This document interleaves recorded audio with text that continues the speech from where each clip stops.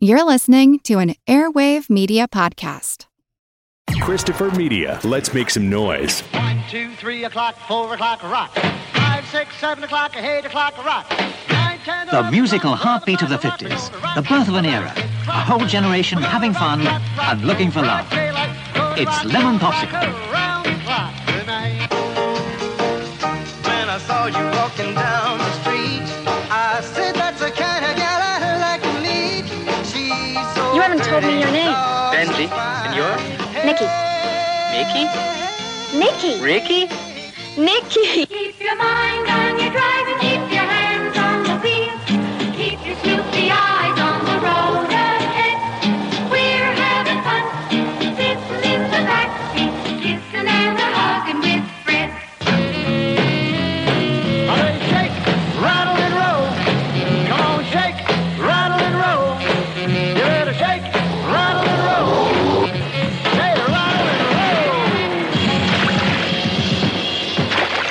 roll. My bum, my blah, bum, bum, doo doo. Excuse me, could you move your head, please? What? I can't see you.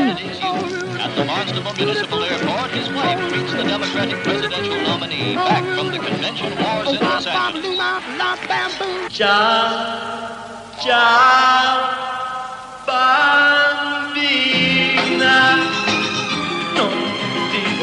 Hey, man, she's dynamite. Pretty hot stuff, huh?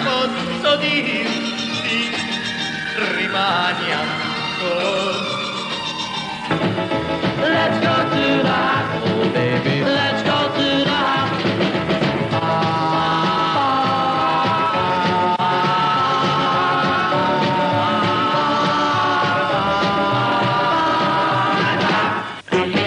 I told the witch doctor I was in love with you. And then the witch doctor, he told me what to do. He said, and they called it puppy love. Oh, I can still never know.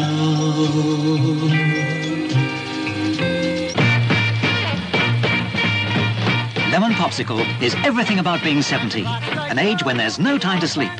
The golden era of rock and roll is Lemon Popsicle, featuring on the soundtrack 25 great songs by 22 of the original hit artists.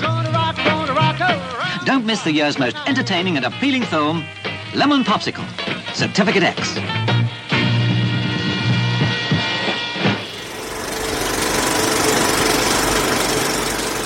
Welcome to the Projection Booth. I'm your host, Mike White. Joining me once again is Ms. Heather Drain. Hello, hello. Also joining us this week is Mr. Oren Shai. Hey there. This week we are discussing Lemon Popsicle. Released in 1978, the film was a massive hit in Israel, Germany, Japan, and elsewhere, spawning 8 official sequels, one kind of unofficial one, and an American remake. The film stars Ikva Katsur as Benzi, one of 3 friends growing up at the heart of the film. Lemon Popsicle tells the tale of their adventures growing up in the 50s in a world of rock and roll where the most important thing is having fun and getting laid.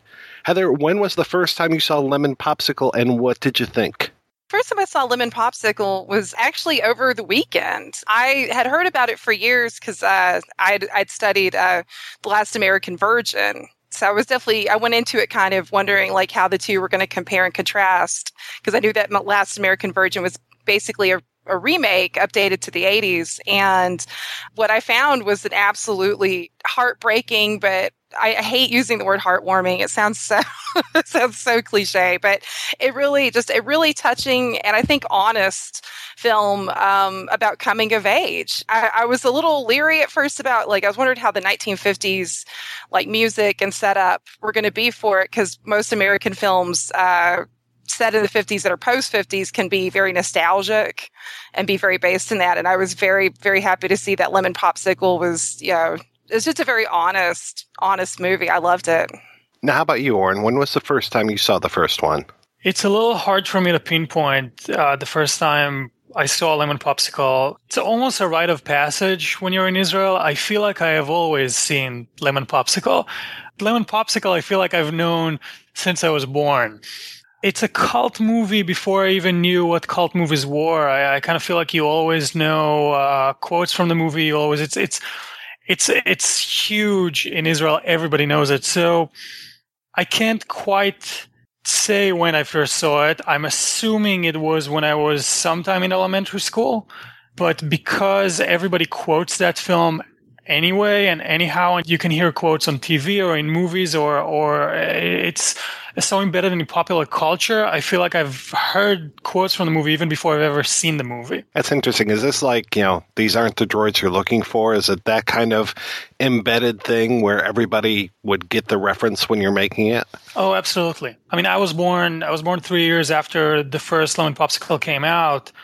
So, it had some time to grow and to become this cult film, which I think happened pretty quickly. But totally, it's a movie that it's a little hard for me to tell with kids growing up today because I'm not really in tune, I guess, with that demographic. But up until a few years ago, I can tell you for sure that every generation knows Lemon Popsicle.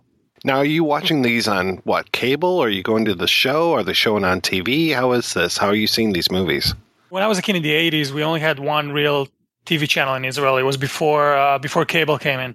We used to get sort of cable from Lebanon and from Saudi Arabia and seeing a lot of cartoons on those channels. But as far as Israeli channels, we only had one. It's possible that they played in that channel. Most likely, I took a lot of them on VHS. I definitely remember some of them on VHS. I remember the fourth one, Private Popsicle on VHS. So it's most likely the video store.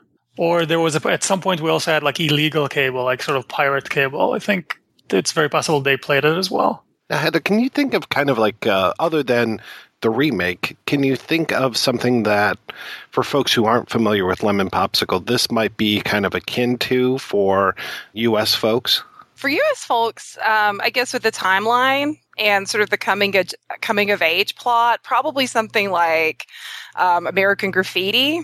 But kind of like if American Graffiti, or maybe, I hate comparing to Porky's. It's so much smarter than Porky's, but it's got some of the irreverent teenage sexuality humor of, say, of a Porky's, but it has more of the, I think, serious, just the pains of growing up of American Graffiti. So I guess if those two films had a baby, Lemon Popsicle is still better than that, but you get where I think that would be maybe the closest comparison. I don't know. What do you think, Mike?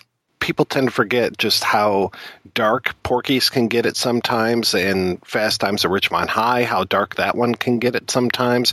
I mean, there is some darkness to American Graffiti, but not that much. I mean, not until the end credits when they're talking about people being killed in Vietnam. For the most part, they keep it pretty light. The thing that gets me about Lemon Popsicle is just how real it feels. And I mean, it makes sense. It was based very much on the writer-director's own story, and it just has that verisimilitude as far as not everything turns out happy. The whole movie is told as a series of vignettes, and most of the vignettes don't necessarily end with a happy ending. I mean, they keep it rather lighthearted most of the time. Like when the kids get crabs and stuff, it's kind of treated as a joke.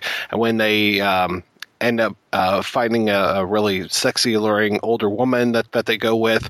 Two of the guys get laid. One of them doesn't. The boyfriend comes home. So it's kind of like a typical teenage sex comedy thing, but at the same time, there's a little bit more of a bite to it. So, and then as the movie goes on, it gets more and more serious, especially that last 15 minutes. It's just like, wow, okay, I did not expect this movie to go into this territory. Oh, God. I know it completely. It's one of both this one and Last American are just, those 15 minutes just always, it wrecks me a little bit emotionally. I mean, I love it for it, but I've been thinking off and on all day today about like, what is the difference between these films and say like, Fast Times, American Graffiti. And I think you nailed it. Cause to me, there's a rawness and there's an honesty.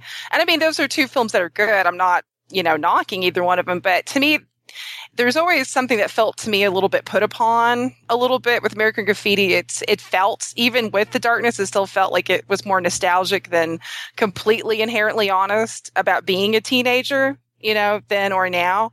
And with Fast Times, I mean, the origin of that is basically based on a book that Cameron Crowe wrote where he impersonated a teenager, whereas, with these films, Boaz Davidson, and I hope I'm saying his name right.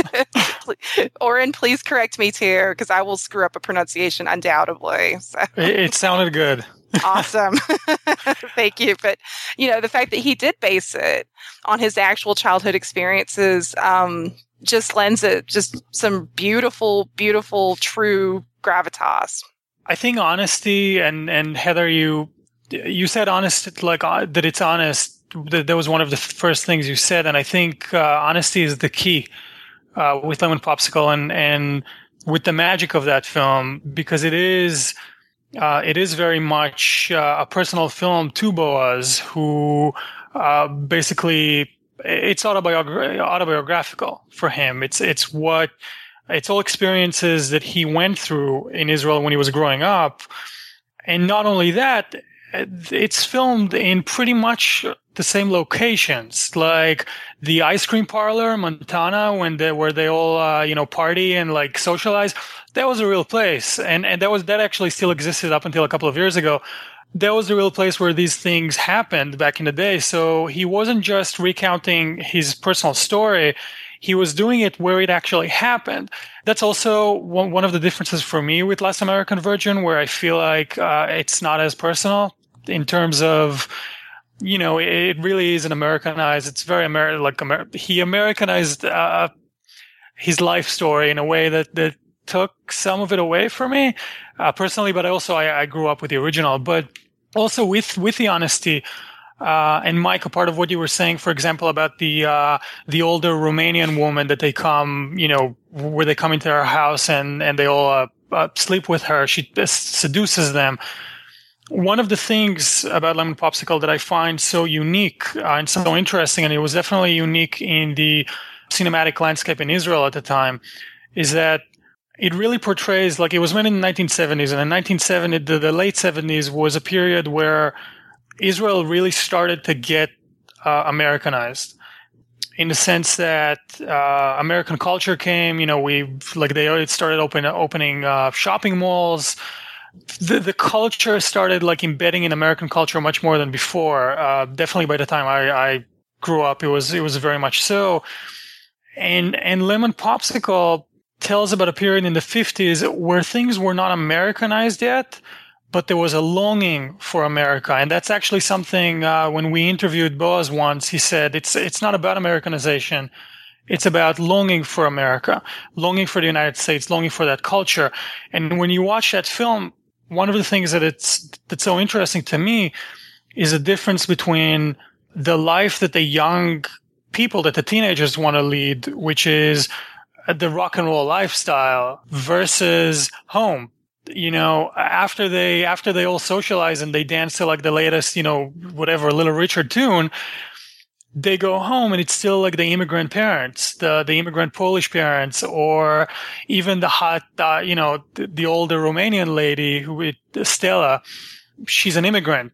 It's all these characters that can only exist in Israel of that period and of that time. They're selling ice on the street because there's no, you need to put ice in the fridge in order for the fridge to work. I mean, it's old Israel versus new Israel, and it really shows you that clash, which I find very, very interesting. We never really get, as far as I know, we don't really get Udale or Momo's parents, but we definitely get Benzi's parents. And we get a couple scenes of, well, I think in the first one we get at least one scene of him coming home. And yeah, it's nice to see that contrast between what he was out doing, the way that the youth was out partying, and the way that he's just getting absolutely smashed, trying to allay some of his pain from seeing this girl that he likes dancing and going out with one of his best friends. But yeah, it's neat to see him come home and to see all the old people that are sitting around and the way that they're socializing versus the way that he's socializing. Also, as an Israeli phenomena, there's really no American English expression that I can find for it, but they used to, and you can see that in the film, in the 1950s, 1960s, the way that a lot of these teens socialized was in house parties. And every Saturday night, they would go to somebody's house and just play the latest records. They call themselves like living room groups or whatever, something like that. It doesn't sound as good in English. But that you can see that in the film. So even like the process of them wanting to be America or wanting to be American Graffiti is very much shows what the teenagers of that era in Israel were desiring, versus which was not necessarily the reality of the time. When you brought up the music, and the music is so important to these films, especially in this first one. I mean, it just starts with a song and just goes all the way through, and you see Benzi with his transistor radio and just having it on all the time. I mean, I wasn't really catching the first time that this was diegetic music. I was thinking that it was just over the soundtrack, but then his mother several times is like, would you turn off the radio? What are you doing bringing the radio out here on the balcony while you guys are polishing your shoes? Just like, get rid of the radio already, except for one very crucial scene. I mean, you have music throughout this entire film, whether it's right on the soundtrack, whether it's, diegetically coming from his radio, from the record players, or from hearing it out on the streets. You can hear the rock and roll kind of permeating through society, through other people's transistor radios, through, other places that they go. There's always music in the air. It is a little confusing with the diegetic because sometimes you don't really have like, a sound effect, or like it's not tuned to sound like it's coming from a transistor radio. I think it changes throughout the film. It just becomes kind of like a carpet of music, and sometimes it is more like diegetic, sometimes it's non-diegetic, but it goes in between. It can be a little confusing. For sure. And it's almost a character in the movie. I mean, it's very literal a lot of times. Well, even when they're at the Romanian woman's house, I noticed her coming out. Sex session takes enough as far as one side of a record, and when she's done with one guy, comes out and has to turn the record over and then go back in for her next round with the next boy. Her character is one of the probably biggest. I would put her in the top 3 biggest cult characters in Israeli cinema of all time. That's without a doubt. Well, I can see her definitely being an influence on many a young man. Briefly going back to the music, though we will have to return to Miss Stella. Certainly, she is a vision. The thing that I really was impressed about was how precisely used each song was, because I think sometimes when you see films that have this many known songs, one after another, like top 40, top 50 hit, half the time it's almost going to just sound like somebody threw on a various artists compilation and set the film to it, and it doesn't make sense. Whereas, the thing that impressed me was that it just felt like every single song was like just perfectly used. Like if you had a funny, whimsical scene, you'd hear Witch Doctor. And then if you had something more poignant, it'd be like Puppy Love or Mr. Lonely. I love it. I'm a sucker for a great soundtrack. And when music's used in sync with a moving image, can be one of the most powerful things, for me, at least with cinema. One of the things I noticed today, I accidentally put on the dubbed version of the first movie versus the subtitled version of the film, and I noticed I'm watching it and I'm like, oh shoot, this is the dubbed version, and I made it up until, it starts off at a soda shop, right? And when Neely, the new girl, comes into the soda shop, the music changes, and so I'm like, okay, let me change the movie, and I put on the other version. I'm watching that, and I'm like, these are different soundtracks. The dubbed version actually has a completely different soundtrack than the subtitled version. I mean, I don't know if it's completely different 100% of the way through, but it definitely wasn't Diane and the Belmonts being played in one version when it was in the other. And I was just like, oh, okay. I imagine it was a rights thing, but then at the same time, it's also easier to just lay down a whole new track of music and cover everything up, So, and Heather, I was wondering, maybe for the rest of this episode, could you just talk in some of the voices of the women from these films? Because the dubbing of the women's voices is just amazing. Oh, well, actually, going back to Stella, the dubbed version of Stella sounded completely batshit. I mean, it's like, she sounded, because she's already like such a crazy, colorful character, just this like this like sex pot cartoon. But the voice they gave her was just all like, "Come in, boys." I don't know. That was a horrible person. But it's just like her voice is weirdly high pitched. And then when she starts having sex with them and she's shrieking and shrill, and it's kind of scary because it's like, if you didn't know anything about this film, you're like, somebody's going to get killed or something. This woman's insane. Like, and then it's like, no, she's just an nymphomaniac. Stella, it's only me from this morning. I brought the ice. There you are, Bambino Caro. It is lovely to see you. I brought my friends along. We were in the neighborhood. So your friends of my little ice man. How sweet. Come in, handsome man. The dubbing for Stella was definitely questionable, but entertaining. It's interesting. I'll just say about the music because Lemon Popsicle was at the end of the day a fairly low budget film. From what I understand, I don't completely understand how this happened and the mechanics of it, but the music was not easy to get, and they somehow managed to license all this music from like sub publishers or something like that across Europe. They had a guy who went around and just found one piece of music here, one piece of music there, and somehow they managed to get everything. And I think that when the movie was released abroad, then they needed to change a lot of stuff for the English soundtrack. So that is there was a licensing thing for sure.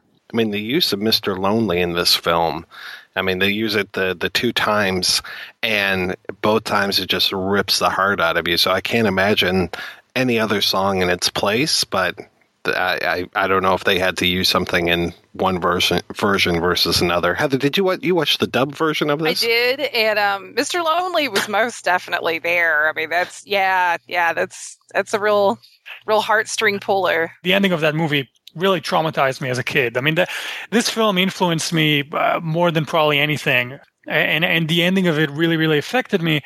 But talking about the soundtrack, even the beginning, opening the film with that sort of like melancholic title sequence with green fields, the Brothers Four, green fields on top. It's so melancholic. Like it doesn't just end sad, it starts sad. For me, at least, when I watch it, it's like a memory of yesterday. You can feel how melancholic the movie is when it begins just by the use of green fields.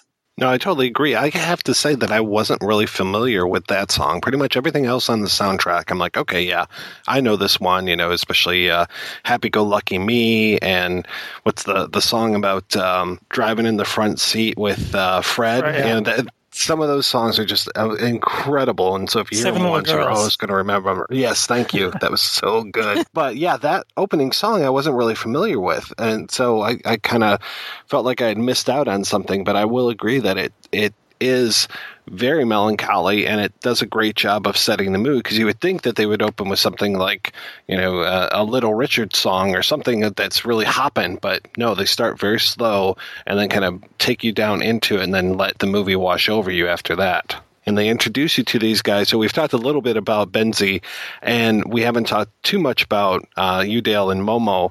I love Udale, and of course he kind of becomes the star of the show as these movies go on. He really comes to the fore, especially with a lot of the comedy and everything. And Zachi Noy was just kind of built for comedy, it seems like.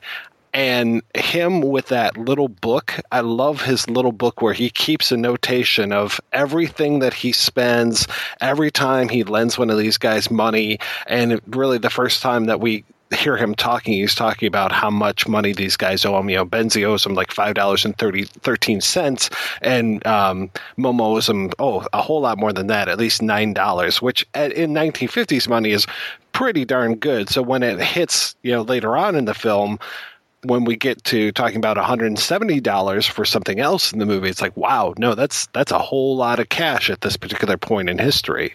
Yeah, that's really funny. Zachi is he's a fantastic actor, and he's really great with comedy. I think he also has so much soul, and I actually think that for his character, for Udale, he really shines in the second film in Going Steady, where he has a whole sequence, he's got his only really, really emotional scene where he gets very hurt and he opens up about being sort of like the fat guy and being the joke and how he knows everybody's making fun of him. And it's really heartbreaking. The thing I really loved about is it, okay, it's not you, Dale. Is it, how is this character's name? Well, okay, so it's basically a nickname of the Hebrew. The proper name is Yehuda, and the nickname is Yudale.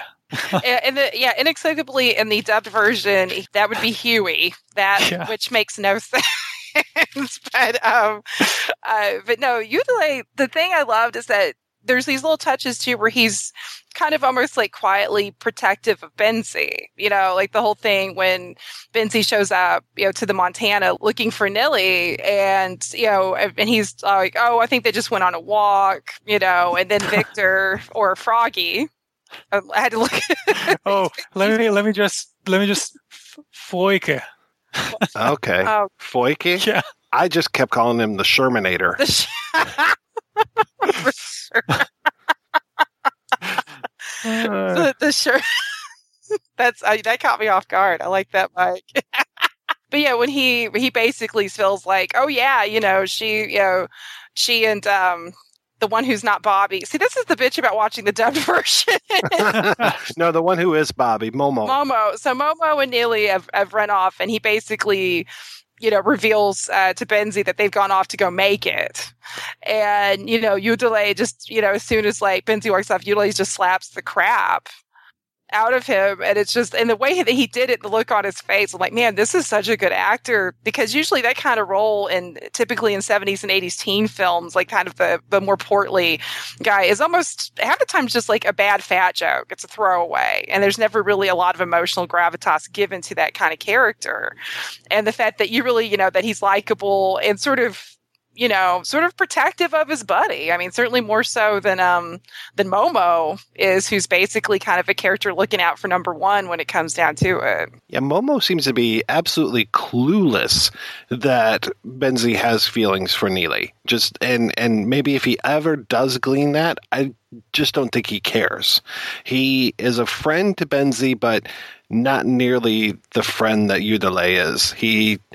As you said, Heather, he does seem to be just looking out for number one. He seems to be all about having fun. He's the guy, when they have these situations, he's always the guy who gets laid first. He's the one in there with the Romanian woman first. He always gets his, and then who cares if anybody else gets theirs.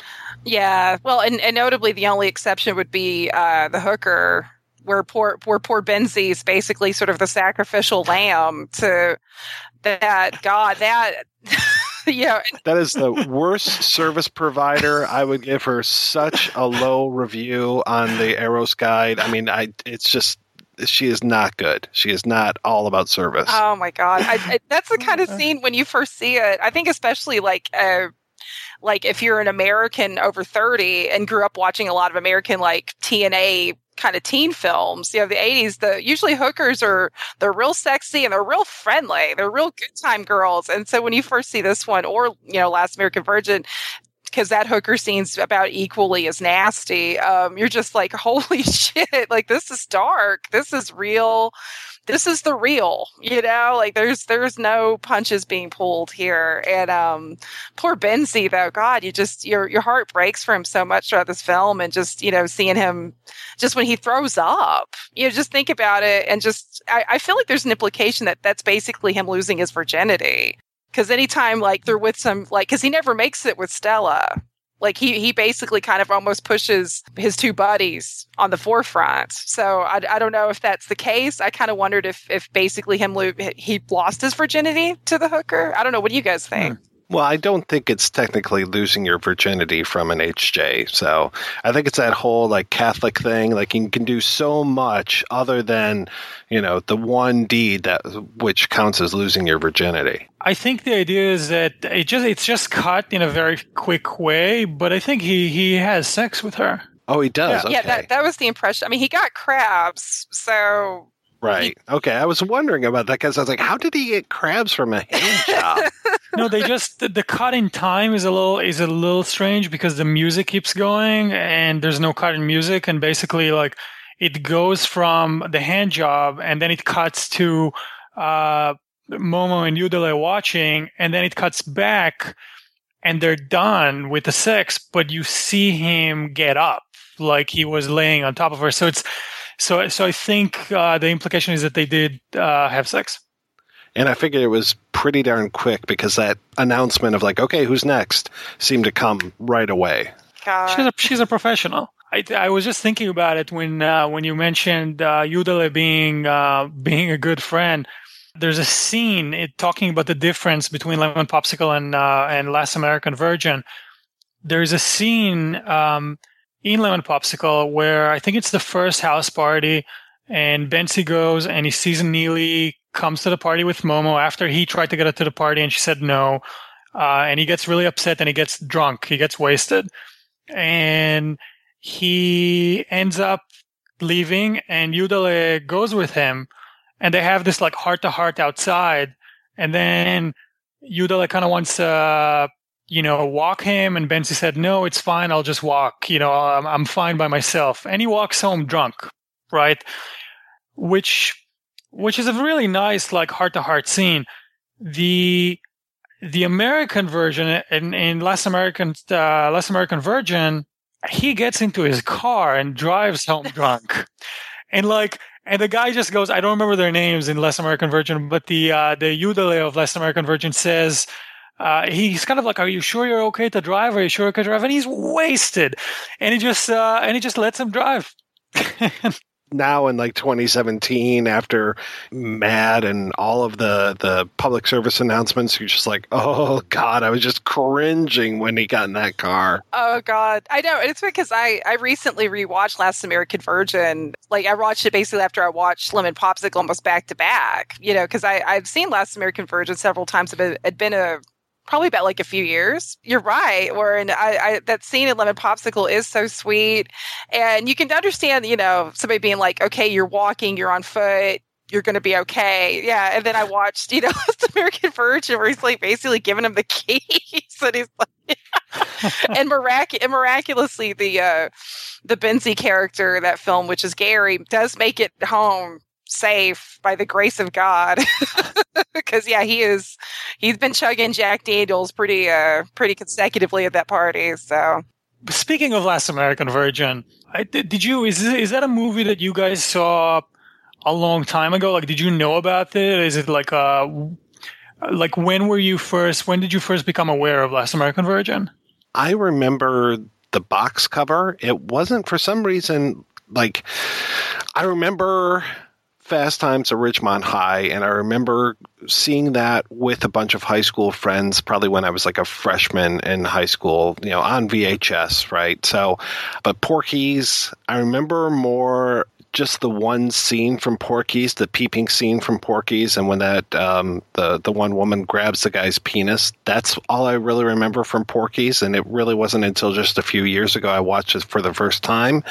And then Last American Virgin, I just kind of remember the video box cover, and I remember it being out there, but I don't remember it playing on cable. It really wasn't until I started doing research for this episode that I watched it for the first time.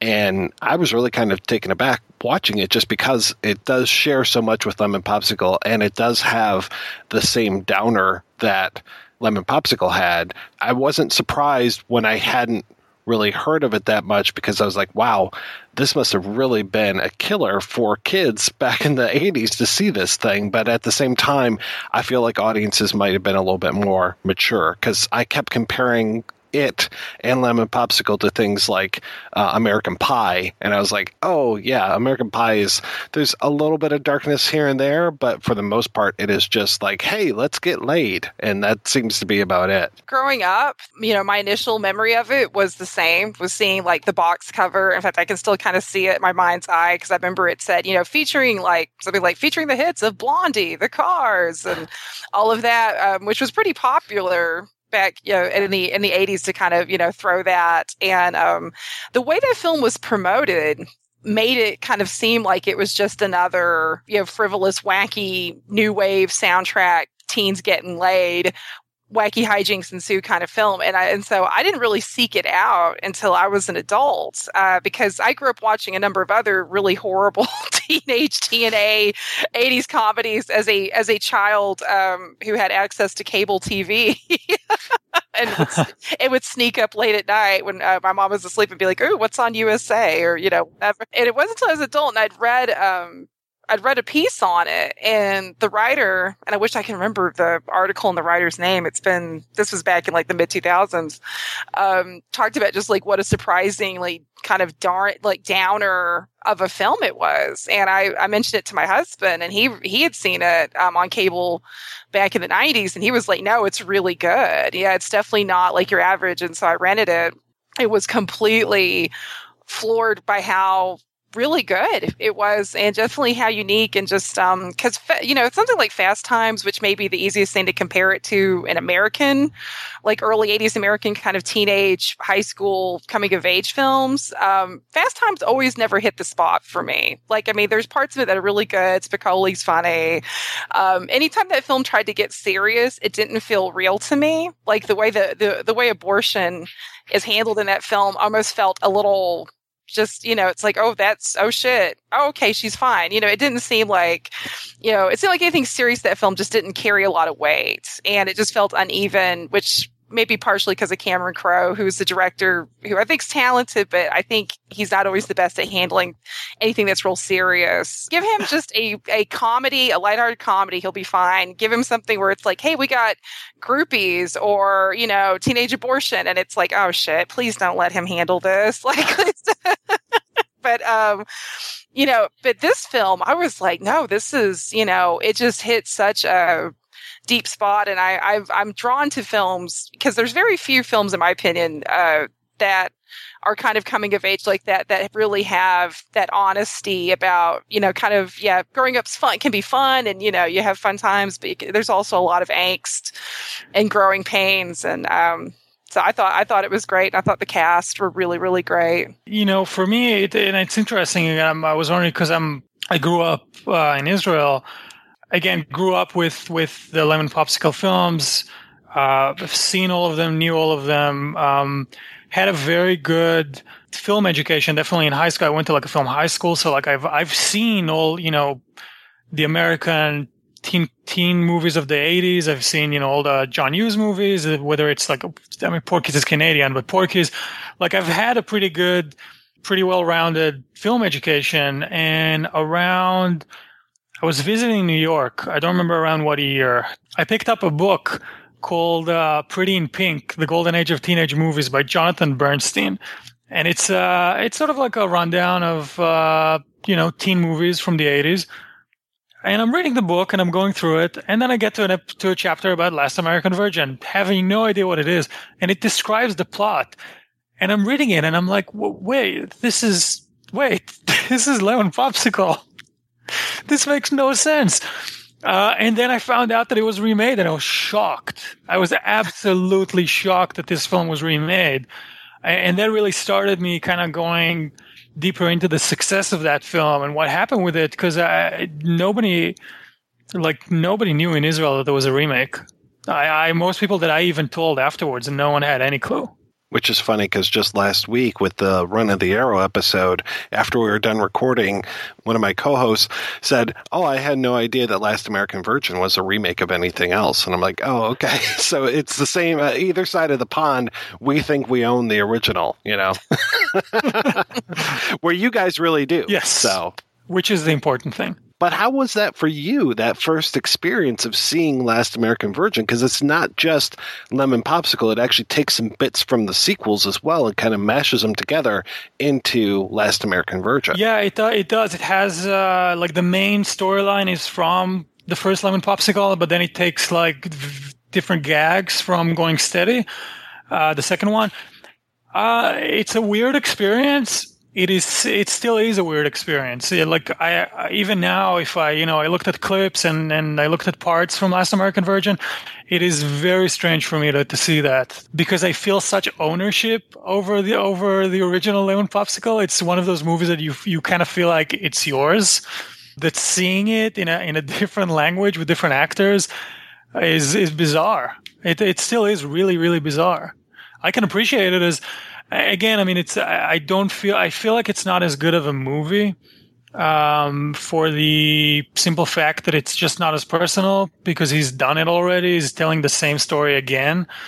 It's the 80s. He kind of tried to make it, they tried to make it a little more commercial for the American audience. So I think it's a very unique film in the landscape of American films, definitely teenage movies in that era and that period.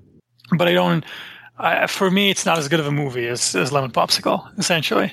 We were talking about Udele before, and just, Heather, you brought up that Zachi Noy does not play the typical fat friend. We have the fat friend as one of the tropes of so many of these teen comedies, and the fat friend usually doesn't care as much as the other people, or maybe he just cares and he has no real intelligence behind him. And that's the thing that so many fat characters in general are just usually played for laughs and for being dumb. There seems to be kind of this thing where if you're overweight, you can't necessarily be very intelligent, where I think Udele has the intelligence and has the emotional weight behind him as well. And that's really kind of what sets him apart from me from other fat friends. And I would say even from the fat friend in Last American Virgin, I think he seems to be more like, hey, let's get laid. But no, like, he doesn't have the same emotional resonance that a Udele has.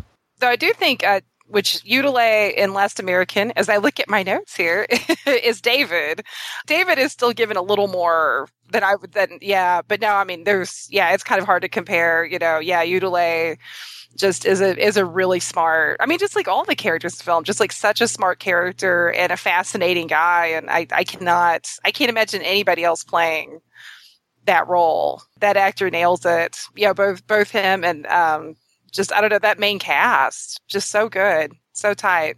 I love that the guy who played him ended up being in another film called Hot Chili, which almost seems like it's almost seems like a ripoff of a Lemon Popsicle, kind of like a sequel for Lemon Popsicle. It was directed by William Sachs, and wouldn't you know, it was co-written by Menahem Golan. And it's a group of, I'm reading the IMDb Tribune here, and it says, a group of American teenage boys go south of the border to work for the summer at a Mexican resort. There they encounter many wacky guests and have many zany adventures. Cannon also did Hot Resort. I guess this is a different Hot movie. Yeah, I think so. They had All Roads Lead to Golan and Globus. Because Lemon Popsicle, if we go down, I mean, we haven't even gotten into that, but if we go down the line, Lemon Popsicle 7 is a resort comedy. And those resort comedies, it's really funny because there was a sort of like a subgenre of the Israeli comedy that happened in resorts. And the resort would essentially finance a good part of the movie, I think. And you just make a comedy there. They were just called resort comedies. So I guess they made them here as well. Oh, yeah, they sure did. I mean, I'm thinking of, the Flamingo Kid, but Heather, wasn't there one with, like some of the SCTV guys and maybe even Robin Williams in it? I know. Oh, Club Paradise. Club Paradise. Okay. I remember it being Club. That's Howard Ramis, right? Yeah. Yeah, so we had a few of our resort comedies as well, but not enough to, I think, have a whole subgenre dedicated to Although, them. let me tell you, Club Paradise, which is Robin Williams and Jimmy Cliff, which is kind of cool, is one of the only Hollywood movies I've ever seen. This is very trivial. That uses music by Mighty Sparrow, who's one of probably the greatest calypsonian who ever lived. Oh, wow. So that made me very excited as a Calypso fan. I don't know too many people that would say I'm a Calypso fan, so just hearing that makes me happy. Oh, God, it's amazing. I actually now want to see it. You have sold me on Club Paradise. Don't raise your anticipations too much, but, it's interesting. So the thing we've been kind of dancing around with this whole episode, and I didn't give spoiler alert at the beginning, but if you've come this far with us, let me just say spoiler alerts right here, because we are going to talk about the end of the film. Because so much of Lemon Popsicle and Last American Virgin are these kind of, wacky adventures and kids trying to get laid and kids just kind of making it through their lives, whatever kind of adventures that they get into, like hitting the parking brake while they're making out at the beach and the car goes in the water, these kind of things. They're funny, they're entertaining. This movie kept my interest. I've seen it a few times now, and it just gets better each time I watch it. And there's a turn towards the end of the film, and I think we said, around like the last 15 minutes of the film, when Benzi finds out that Momo and Neely have had sex, and then Neely realizes that she's pregnant and confronts Momo about it, and Momo just throws her away. Just wants nothing to do with her. She's a total drag now. I don't really want to deal with any of this kind of stuff. There's this summer vacation that most of the kids are going on, and he just wants to do that. Fuck everything else.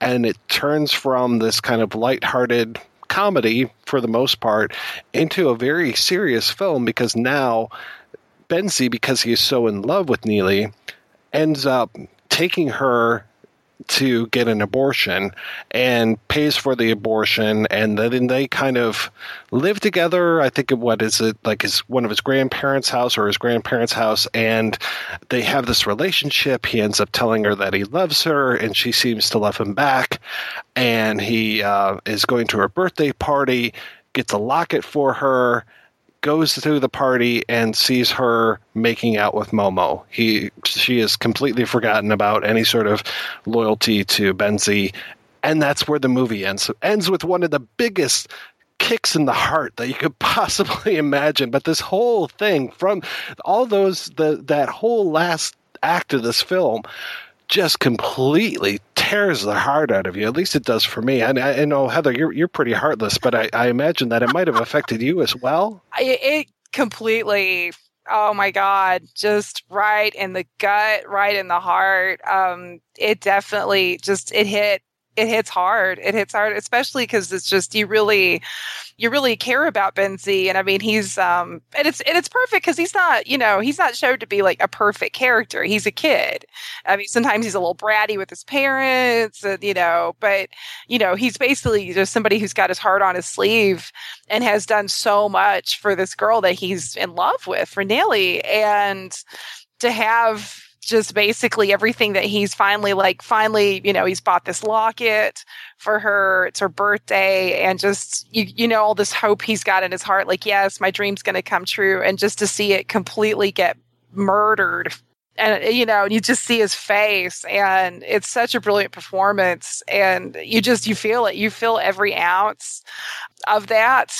You feel it. It's so visceral, and it's completely brilliant. It's such a bold move. I don't think a lot of American, at least films that were aimed towards teenagers, would be that bold.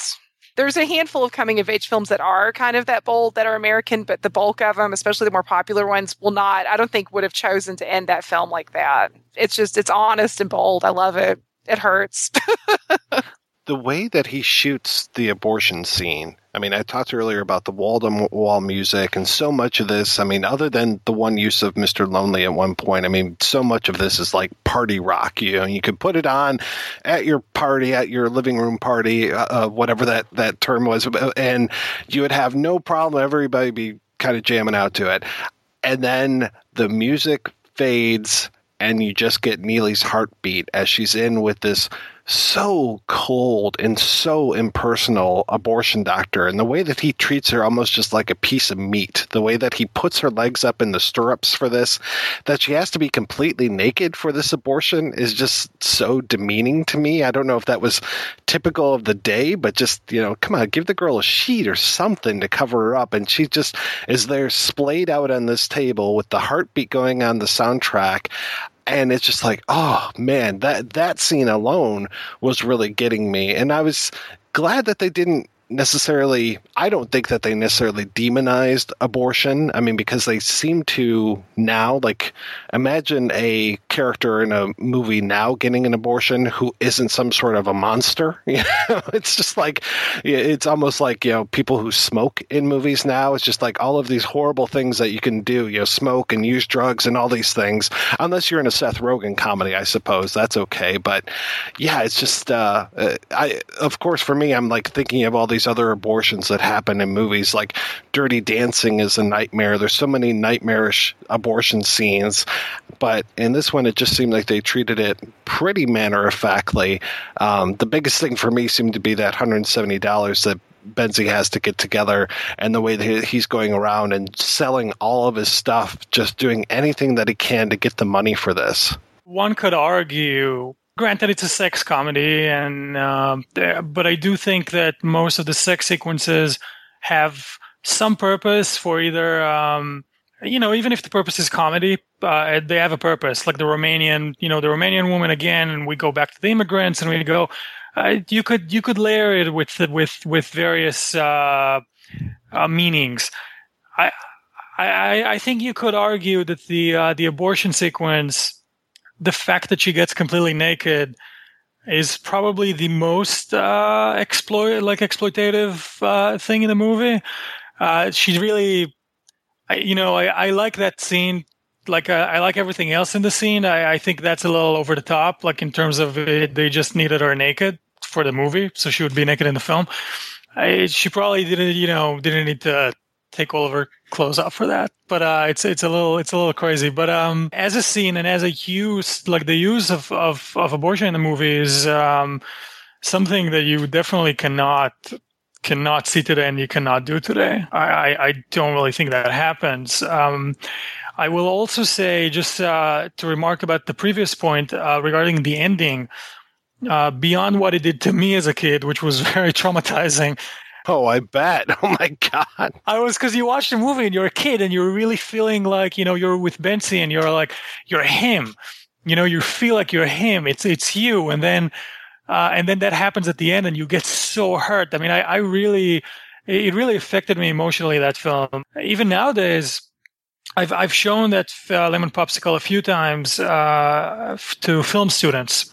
It's really interesting to see the response, because definitely a couple of times when the film ended and he sees Neely back with Momo and Benzie starts walking away and he walks down the street crying, and then the titles go up and there's a gasp in the room.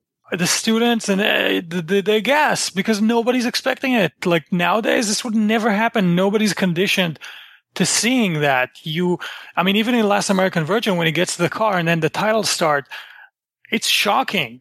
She doesn't run after him, or he doesn't understand that like she's terrible and he doesn't need her. It's just literally like, no, he's just heartbroken and that's it. Yeah, this movie brought back a lot of bad memories when I was watching it. It'll do that. But I think it's the thing is so many of these films, of these type of films don't really, when they play to the underdog, it never feels like a real underdog. Like you feel like whoever wrote it was actually probably really popular in school and had no problems getting laid and didn't really have that much heartbreak, whereas Benzie, you do. I mean, I identified with him. And I know I'm a girl and apparently heartless according to Mike. but no, I kid on that. But no, I think it's the human condition. I think the human condition element with that character in this film is just so strong and just beautifully handled. As we've mentioned before, this is a whole series of films. So luckily, Benzie isn't necessarily defeated and devastated forever. So the next year, there was another Lemon Popsicle going steady, and that allowed folks to see the continuing adventures of Benzie and Yudele and Momo. People were surprised when I said, no, there's not just the one Lemon Popsicle, there's like 9 Lemon Popsicles plus the remake. And this was like one of these kind of like Josh Hadley tasks where it's like, oh, you have to watch 11, 13 movies. Like, hey, we're going to do the Witchboard series. I think that's like 26 movies or something. So luckily it wasn't that crazy, but there were definitely diminishing returns. We'll talk about the sequels as we go on, but there was just so much success that this did merit the American remake. I mean, we get remakes of things from other countries all the time, and I'm sure that even in the early 80s we were getting remakes of films from other countries, but it was kind of unusual that the Lemon Popsicle series is still going on while we're getting the first one, while we're getting Last American Virgin here in the United States. Yeah, it was really a machine at that point because Canon started working. They still weren't at their height at that period. They were kind of finding their footing in the industry. But Golan and Globus were here, and Lemon Popsicle at that point as a series was almost like running on like automatic, co-produced with Germany, and the movies they just kept making them. Like I kind of feel like they were almost very, very detached. Like Last American Virgin it's its own like entity. Boaz and Golan and Globus actually go far back in Israel. Boaz, well, to give like a little bit of background on Boaz at the point of making Lemon Popsicle, which and after the first Lemon Popsicle, all Boaz did was in Israel were Lemon Popsicle sequels and one more movie in 1986 called Alex is Lovesick, which is a fantastic movie. I think Boaz is one of the great Israeli film directors, and definitely by far the best comedy film director in Israel. And by the time that he made Lemon Popsicle, he was the most successful film director in Israel. And I think, at least that's he was saying at that point, he was the only film director who was able to make a living purely off of directing film, like movies. And he directed, as much as Lemon Popsicle is a cult film, Boaz directed like 4 other cult films that everybody knows and quotes in Israel before. He did a number of them. Almost every movie Boaz made in the 1970s became a cult film. So Lemon Popsicle was the top of the top. And the same year that he did Lemon Popsicle, he did the first Israeli candid camera film as well. So he had like 2 of the most successful movies of the year in theaters at the time. And Golan and Globus produced a lot of those movies as they were really the main producers in Israel before they moved to the United States. Menahem Golan essentially invented the Israeli film industry. This is also a point where I should say that I think a lot of people have been exposed to Lemon Popsicle, at least on the surface a little bit, via the documentary about Golan and Globus, not the Go-Go Boys, but the other one, Electric Boogaloo. Because when I've mentioned Lemon Popsicle or Last American Virgin to people lately, it seems like that's where the recognition is coming from. Like, oh yeah, I saw clips of that in Electric Boogaloo. It's like, yeah, there's a whole lot more to it. So I hope that this is going to inspire some people to try to track down these films. I mean, Last American Virgin, fortunately, is fairly easy to find. Lemon Popsicle, not necessarily that easy to find, at least a good copy of it. But we'll talk a little bit more about that when we talk about the sequels in the second half of the show. So let's go ahead. We're going to take a break and play a trio of interviews. The first is with the co-writer and director of Lemon Popsicle, Boaz Davidson. The second is with Udale himself, Zachi Noy. And the third is with Karen from The Last American Virgin, Diane Franklin. And we'll be back with all those after these brief messages. Let me ask you a question. Are you getting enough? I bet you'd love more, right? Well, AdamandEve.com wants to give you more with 10 free gifts. First, you'll get a sexy surprise for her. Second, a specially selected toy for him. And third, a little something we know you'll both enjoy. Plus, you'll get 6 full-length adult movies on DVD. And number 10, free shipping on your entire order. So what do you have to do to get your 10 free gifts? It's not hard. Just go to AdamandEve.com and select any one item. It could be an adventurous new toy, sexy piece of lingerie, or anything you desire. Just enter offer code BOOTH at checkout, and you'll get all 10 free gifts. Go check out AdamandEve.com today. Select one item and get 10 free gifts including free shipping when you enter offer code BOOTH. That's BOOTH at adamandeve.com.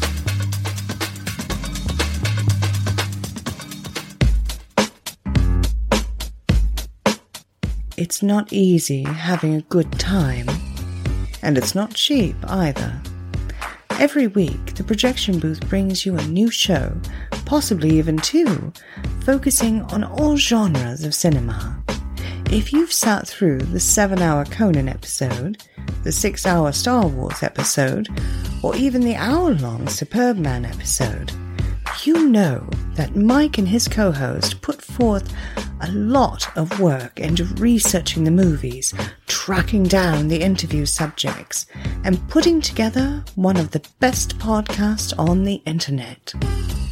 Now I'm asking you if you can repay all that hard work by giving back to the Projection Booth. The show has a Patreon fundraiser at Patreon. That's patreon.com/projection booth. You can donate as little as $1 a month. That's $12 a year. At least 50 great shows and 2 terrible ones. That's the price of 2 matinee tickets.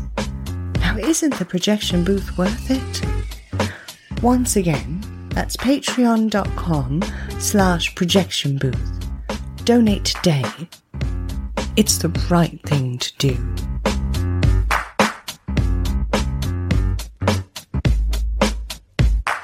This is Adam Spiegelman, the host of my second favorite movie podcast called Proudly Resent at proudlyresents.com. And you are listening to my favorite, the number one, The Projection Booth. Mike put so much work into it. If you listen to my show, I put no work into it. Enjoy the rest of the show, you lucky son of a gun. Before we even talk about Lemon Popsicle, I'm curious how you kind of got into the business. You know, I think I started when I was a little boy. I liked movies like everybody else. In my times living, and I was born and raised in Israel. And in those days, the only window to the wonders of the world and for escapism or whatever was to go to the theater. You know, there was nothing which was as big as cinema. You would go and buy a ticket, or you would sneak into the theater without the ticket, and you go into this world and you sit there and you're just flying, you know, you fall in love, you get angry, you hate, you laugh, you're being taken to strange places. So obviously I was very, very influenced by cinema as everybody else. But I, from very young age, I wanted to do cinema. So when I was a little boy, I did short movies and as much as I could. And I was a kind of a movie buff who goes to the trash cans of all the distributors, and I would collect those pieces of film and stuff like that, and or posters. It was so difficult to get it in our time. So I knew that this is what I want to do. And then I had to go to the army like any other Israeli. And when I finished the army, I went to the London Film School and I studied movies. And then I came back to Israel and immediately I started to make movies. And that's the rest of the history. What was the Israeli film market like when you came back after studying in London? The film industry in Israel was very, very small, and making movies in Israel was considered committing suicide. To tell you the truth, I was the very first Israeli film director that made his living out of directing movies. We had a few directors, but, you know, they had to direct and then go and teach at the university or do some other jobs. But I was lucky, I guess, and I had to work very hard, and I used to make many, I would say, to almost to every offer that I got, and between the big movies, the features, I did whatever, commercials, short movies, TV, you name it. It was as I said, it was a very difficult market, because at that time, the only market was the Israeli market. We didn't sell movies to the foreign countries. And it's like if in American numbers, it's like if one would do a movie just for some neighborhood in a city, because this was it. But as I said, I was very lucky, and some of my movies were so successful that the people came coming to see them again and again and again, and I kept working. When did you first meet Golan and Globus? Well, Golan and Globus, they were the kings of the Israeli cinema. They had everything. They had a distribution company, they owned cinemas, and they had the balls to make movies. So when I started, I knew them already. And even when I was editing my first feature, Menahem Golan was cutting his picture in the next room, in this facility that we were. So we used to talk a lot, but I didn't work for them. It took me a few years until I made, I think, my fifth feature or something like that. And we had a lot of fights, I must admit, which sounds funny today, but in those days, we would do wild posting, which means people are going at night and they are putting posters of the movie wherever you can, like on fences, on walls. And I remember one night, just before my movie opened, and he had his new movie. We opened at the same weekend, and I was working with some friends very hard to put posters all over the town. And then when I drove back, I saw that he covered my posters with his posters. We had this rivalry, I think. And by the way, my movie beat his movie by far. And so then it was only a natural thing that we'll join forces, because I became like the most successful director, and he had the most successful production company and operation. So they offered me to work, make a movie for them, and I said yes. And then, I became like, I don't know, for every occasion. If it's, of course, for the summertime, you need the movie. And then for the springtime, you need the movie. And for this holiday and that holiday. I don't know. I was like almost a robot, who makes movies according to the calendar. Can you tell me, how did Lemon Popsicle come about for you? After making a lot of really commercial movies, I felt the need to make one movie which maybe won't be so commercial, but I need it for my soul, I need it for my heart. And this was the story about me growing up, and basically it was a pain that I was carrying for some time since I was in my teens, and I wanted to deal with it. I guess like somebody else would go to a therapy. I don't know, but it was my way. So I went to Golan Globus and I said, listen guys, there's this movie that I want to work on, and I cannot promise you that it will be commercial like the other ones, but it's something that they agreed if the budget will be really, really low. So we had to cut on crew members, we had to cut on a lot of things. And I was just praying every day, like I always did, but especially in this one, I was praying that we will cover the cost. And the cost of the movie was very, very minimal. I think I shot the movie in 21 or 23 days, can't remember. And the budget was like $100,000. And I went and I did the movie, and it became the number one box office movie in Israel of all times until today. The record wasn't broken. And it became the first movie that took Golan Globus really to the markets around the world, because the movie was sold all over the world and became a huge hit all over Europe, all over the Far East, in Latin America. You can never know. You're making a small movie. You don't believe that it will be commercial. You do it, as I said, like something that you want to do it because you owe it to yourself. It was a big surprise. I think it was because you have to understand, in this movie, it's all stuff that happened to me. The lead guy is my story. The parents, the character of the parents are my parents, and the friends are my friends. And I would never believe in any wild dream that, for example, in Japan, it will become number one because they know about my culture and what they know about my life and so on. But I was proven wrong, so to my big surprise and everybody's surprise. And then we went on and we did a lot of sequels to the movie. The soundtrack for the film is amazing. How on earth were you able to secure all of those songs at that point?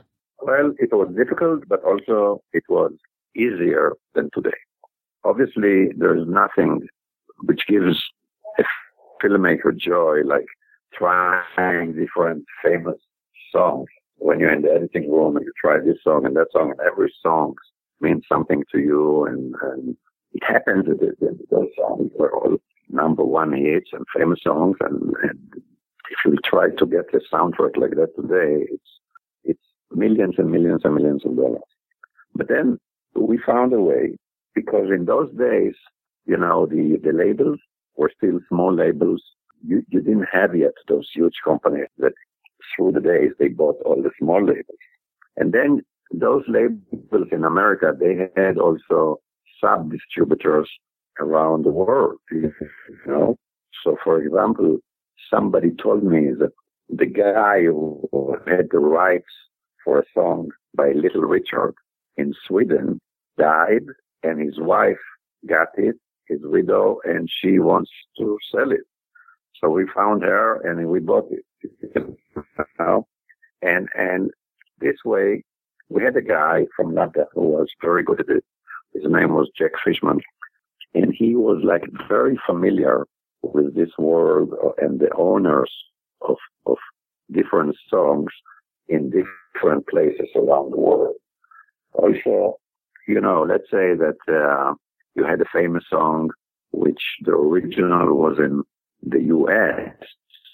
Then in many cases, another company could take the same song with the same artist and re-record it in a different country. So there were cases like that too. It was a different game in those days. Now it's so much difficult, and it was also much more difficult when we did the last American version, where we had to buy everything from the U.S. already.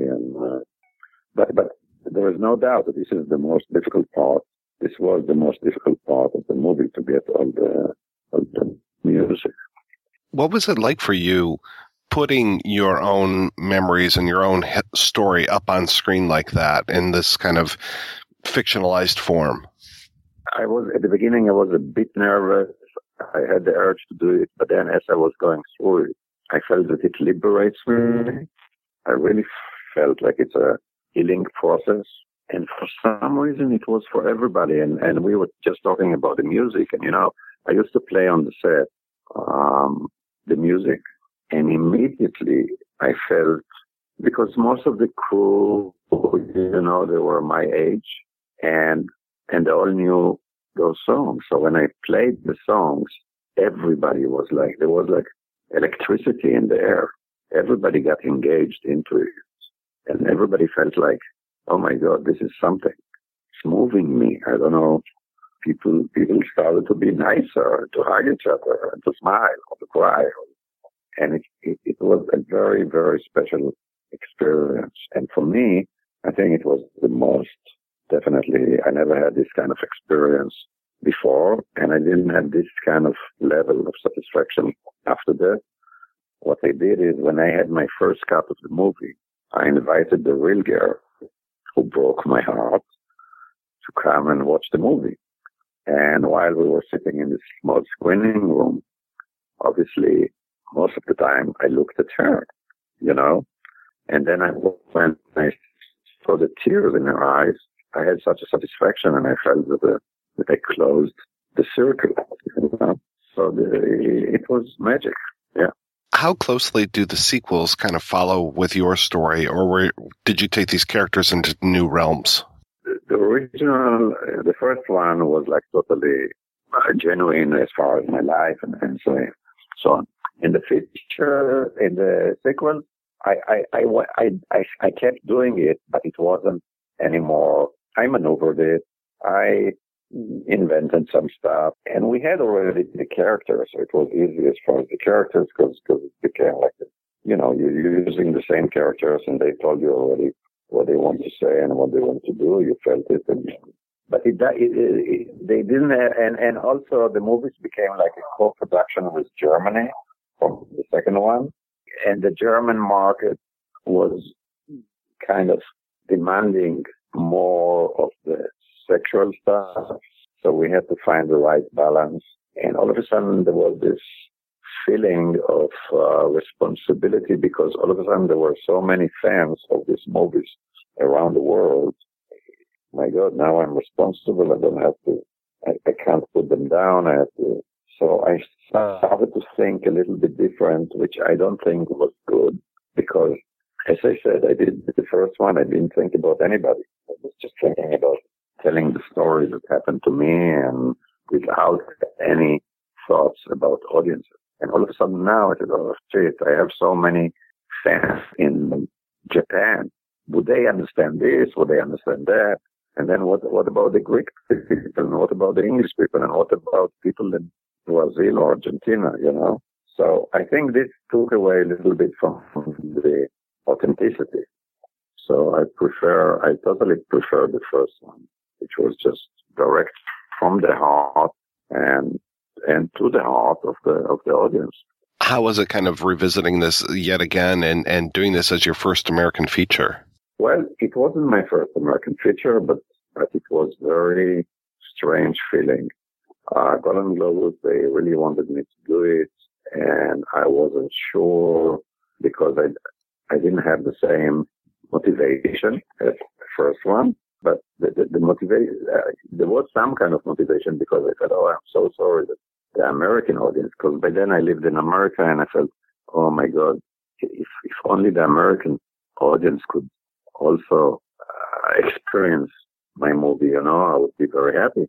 But at that time, America was really, really lazy for foreign movies. Couldn't see foreign movies anywhere, so I couldn't show my Israeli movie. And so this was one of the main reasons, because I wanted to introduce it to the American audience. It was different. We did, where the first movie was a nostalgic movie. And when I did the last American version, it was about capturing the moment at that time of the 80s. I had the same DP, Adam Greenberg, who did with me the Popsicle, and then this one. And I remember talking to him and I said, Adam, are we doing the right thing? Isn't it a scene like we did it before? And isn't it like cheating? And he said, no, Hitchcock did it too, and some other people did it. So, hey, why not?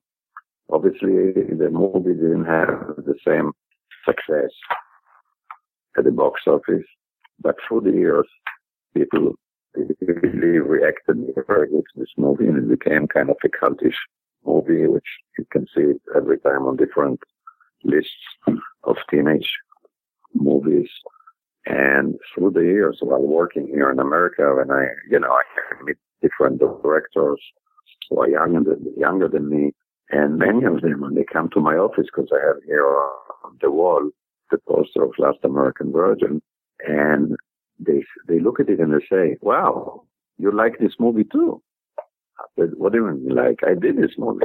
And they don't, and they start talking to me about it, and how much they remember this scene and that scene, and especially, when I showed my first movie, the Lemon Popsicle, to some audience in America or American friends, they said, "Wow, but the end, it will never work in America, this kind of end, where the boy doesn't get the girl at the end. This is a no-no."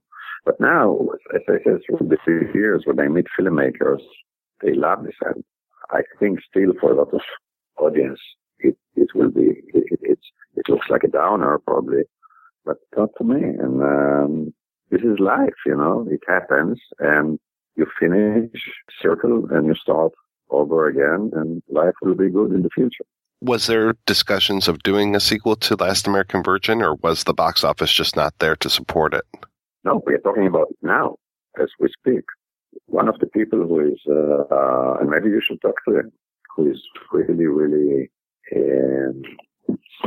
pushing to do this movie is Brett Ratner, yeah. You know, he has a big company and so on, and he is like pushing me all the time. He wants to do it with us. To do it. And we are talking together about doing and this is the movie of his, he was, by the way, he was totally in love with Diane, frankly. I mean, when he was a kid and he used to see the movie, and he saw the movie hundreds times, you know. So you should talk to him. What are you working on these days?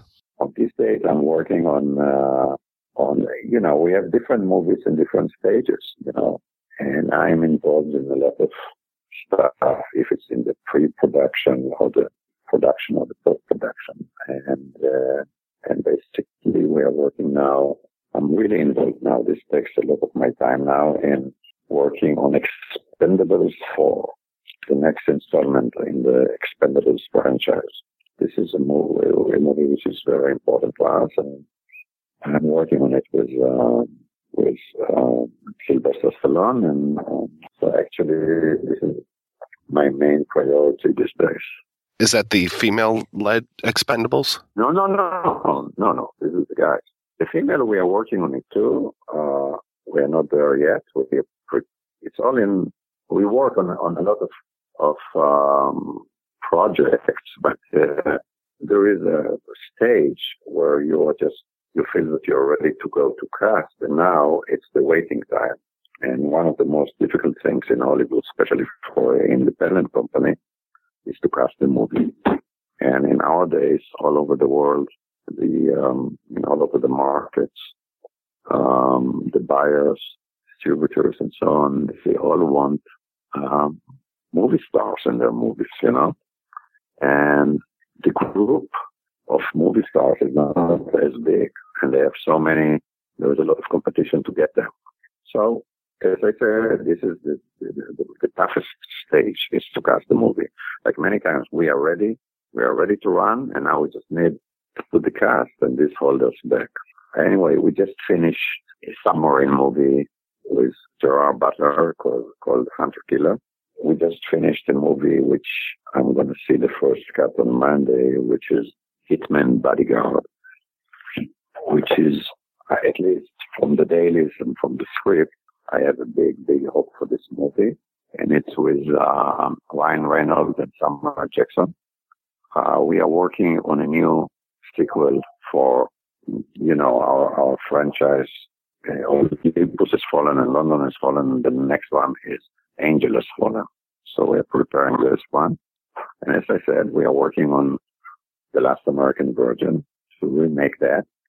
And a lot of other movies, you know. I mean, we are a little factory. We're doing about 10 to 12 movies a year. Well, thank you so much for your time today. I asked for 20 minutes. You gave me a half an hour, so I appreciate you going over with that. No, it's okay. Don't worry. And if you need anything, when you work on it and you feel that you need some other things, you can always call me.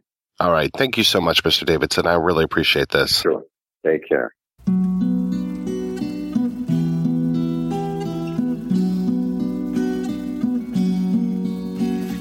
Once there were green fields kissed by the sun. Once there were valleys where rivers used to run. Once there were blue skies with white clouds high above. Once they were part of an everlasting love. We were the lovers who strove through green fields.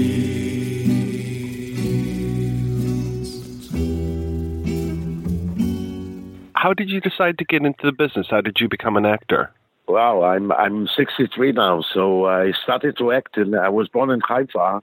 I started out, watching films, theater, and I got in love with this media, from the age of 10, 11, I think. So I started out in school to make imitations and be funny and things like this. And then a friend of mine said to me, there is a theater for the children are performing, you know, and for audience. And it's a director with that makes a nice stage and everything, and makes rehearsals. So I started out with Cinderella was my first play that I did. And I played as the ugly sister, one of the ugly sisters. This part, you know, to dress as a girl with makeup and everything, and then acting on stage made me a big joy. You know, it's like, you know, the boy that played Billy Elliot when he came to ballet, to the school, and they asked him, well, what does he feel when he dances? He said like fire, and when he's up in the air or something. That's what I felt in that time, and I decided. You know, when I will grow up to be an actor, a professional actor. So I made this theater for children, and then I went to the army. I served in the army ensemble for the soldiers as an actor. And it was in the Yom Kippur War. I was like 3.5 years in the army, but I started to, until I got to an army ensemble that makes the shows for soldiers after a year that I was in the army. So my experience was in Yom Kippur War because I had to perform 5-6 days around in the battlefield, you know, in the Golan Heights or in Sinai. And at that time I was like 19, 20. And I got a lot of experience, you know, making these imitations and telling jokes and things like this, you know, in front of soldiers. It's a lot of experience, you know. And then when I went out of the army, I finished my army serving. I went to a producer in Tel Aviv, and he said to me that there is another guy that we can play like, you know, twins. You know, he's tall and very skinny, and I'm short and fat. So we can be like Pat and Patachon or Laurel and Hardy, so something like this. So we were performing for about a year.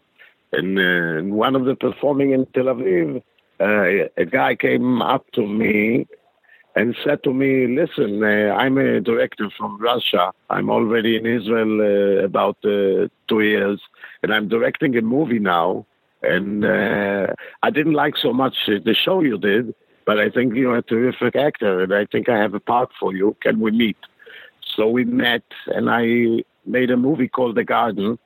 And in this movie was one of the biggest actors in Israel, Shai who was really a big monument, you know. Until now, his name is, he's one of the terrific actors.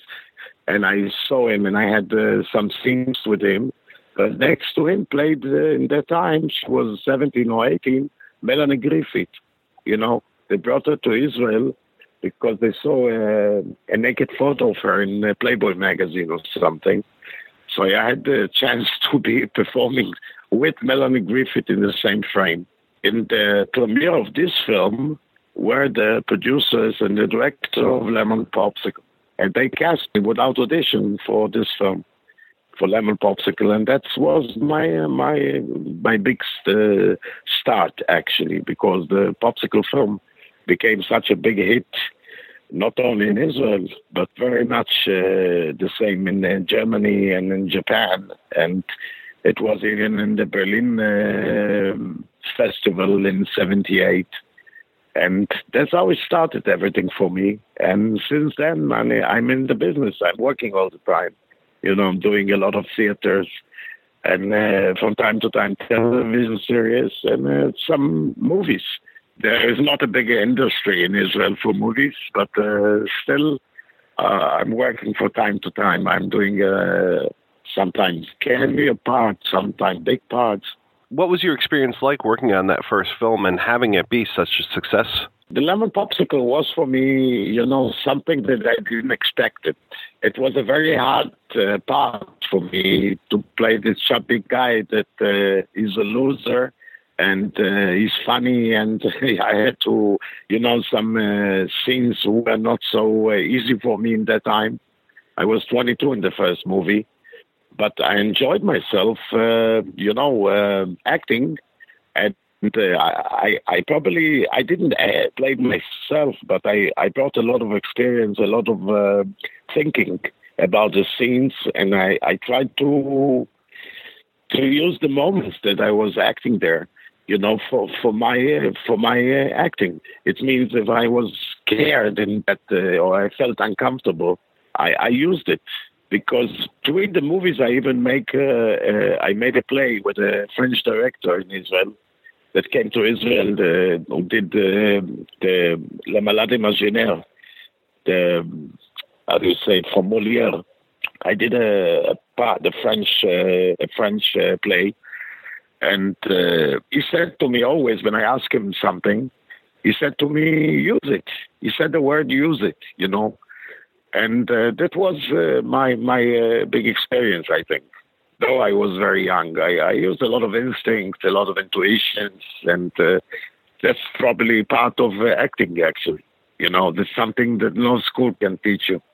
Today I have a little bit of a stigma because of this part, because the first big hit that you are in it, that's what the producers always saying. That's what you can do as an actor. The biggest actors in the world, like Stallone, or everybody remembers them from Rocky or from Rambo. And I cannot eat the cake and a part of the cake and leave it. So it's okay. I mean, I'm struggling all the time to get new parts. And actually, I'm successful because from time to time I have jobs. It's not that easy because you're getting older, and there are a lot of young people all the time trying to be in this profession, And this reality thing that's now all over the world is also making a big difference because people can now, 15 minutes of glory, become stars, And lucky enough, in my time, I really did work for my name and for this profession. I was lucky, to succeed in a very early age, in a very young age. But I'm happy that this happens to me, I'm curious about some of your other roles. Can you tell me about working on things like The Magician of Lublin or Arabian Nights? Yeah, Magician of Lublin was a beautiful. Beautiful movie by Zinger. It was a costume movie, and I had a big, lovely chance to work as the son of Shelley Winters in that time, and I play next to Alan Arkin and Louis Fletcher and some stars like this. If this movie, The Magician of Lublin, was as successful as Lemon Popsicle, I probably would make this kind of character part all my life, But unfortunately, it didn't make a big hit in the cinemas in that time. But it was great to be in it. I played Bullock, the son of Shelley, and it was a great experience also to meet with her.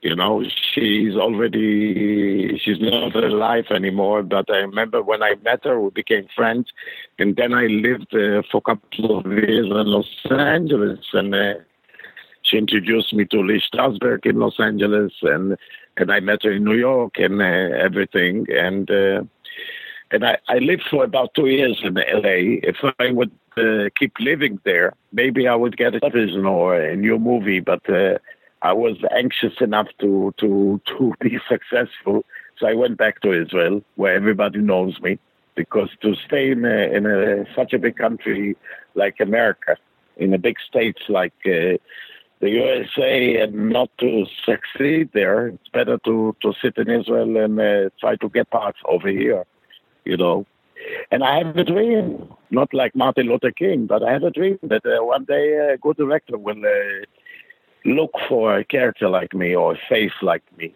and cast me in not just in a comedy. Also, a comedy is good, but cast me in a good movie with a good director, because I'm as good as the director that I work with, and that I'm as good as the script. It's very important, a good script. And I noticed that one of the, my favorite actors today, Robert De Niro, is doing a lot of comedies with younger people because he wants also to be alive in this profession, and it's not enough, with such a big resume that he has. He's still starving for roles, because once you're an actor, you cannot sit at home. Even you are big stars like De Niro, but he has a company. He's a producer himself. He's also a rich actor. So sometimes they invest in movies. We in Israel, we don't have this kind of money like big actors in America, because American movies are all over the world. Israel is a small country. And if you one time you make a success like Popsicle, you dream all your life to make another success, But I'm happy that I'm working, and a guy like you are even calling me and making an interview with me. I was very surprised to see you in Enter the Ninja. Yeah, that's a part that I got from Golan directed it. And, it was a good character, They made him a little bit too, I got bit all the time. I could have made some more things in it.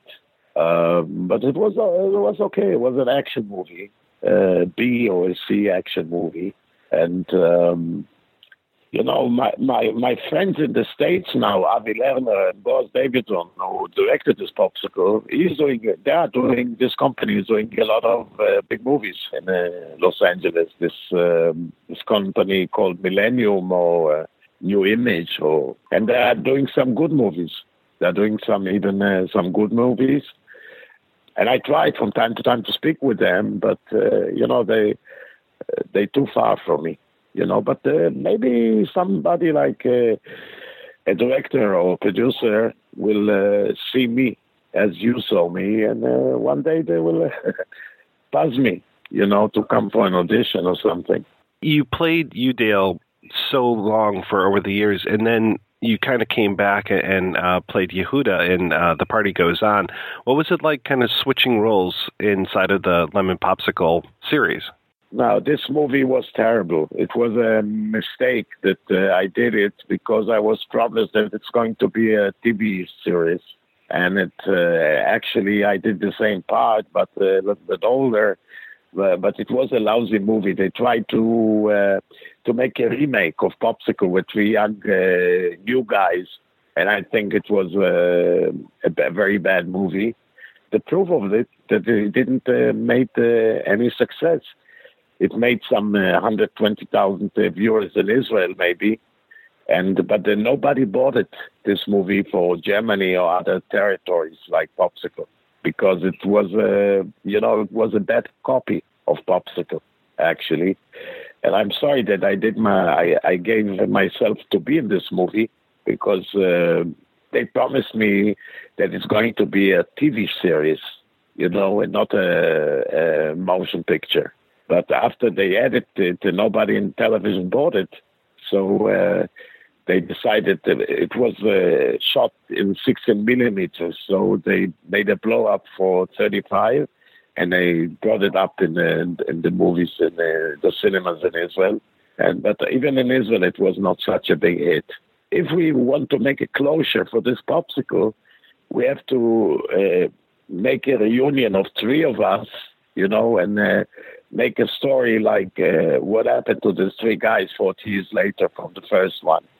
But I don't believe that it will happen, because one of the guys of us, the good-looking guy, he has a lot of antagonism to this movie. Unfortunately, I don't believe it will happen unless somebody will write such a good script and pay us such an amount of money that will convince him, the good-looking guy, to make it.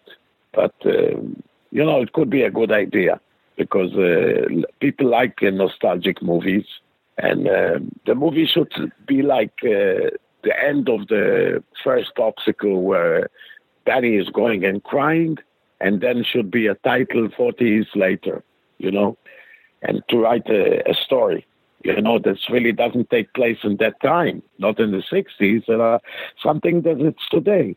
But it's a dream, it's a vision that I have in my head, but I don't believe it will happen. I'd watch it. Okay.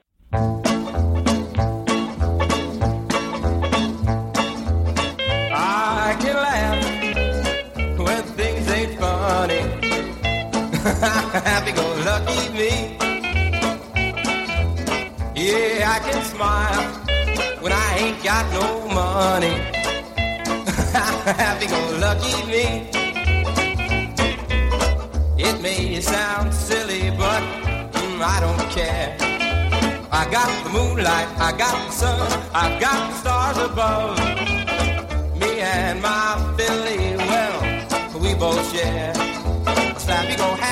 happy-go-lucky love. Well, life is sweet, whoa, sweet as honey. Happy-go-lucky me.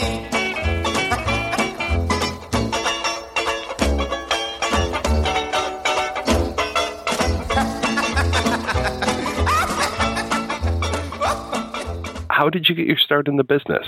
I met an agent when I was 4 years old, but it wasn't because my parents wanted me to be in the business. It was because I was one of those kids that was singing and dancing in the living room. And I mean, parents out there know those kids. It's like, I just loved, I wouldn't say performing, but I loved acting and singing and dancing. I loved the activity of that, My parents gave me a lot of attention. It wasn't for that, like to get their attention, but it was definitely just something I've always loved. And then I didn't get an agent that young.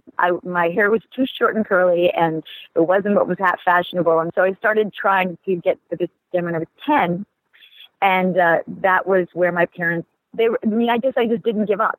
And they just were sort of listening to me, and I started with modeling, and then I got into commercials, and I did theater, and I did voiceover and soap opera, and I was working, but no big roles. I didn't did an extra in the movie Endless Love, but until that soap opera role where I was like a recurring, it was not, I couldn't get in for leads, and it was just kind of, I went in, but I never booked it. I wasn't getting, there were parts for friends of the leads, and I wasn't getting that.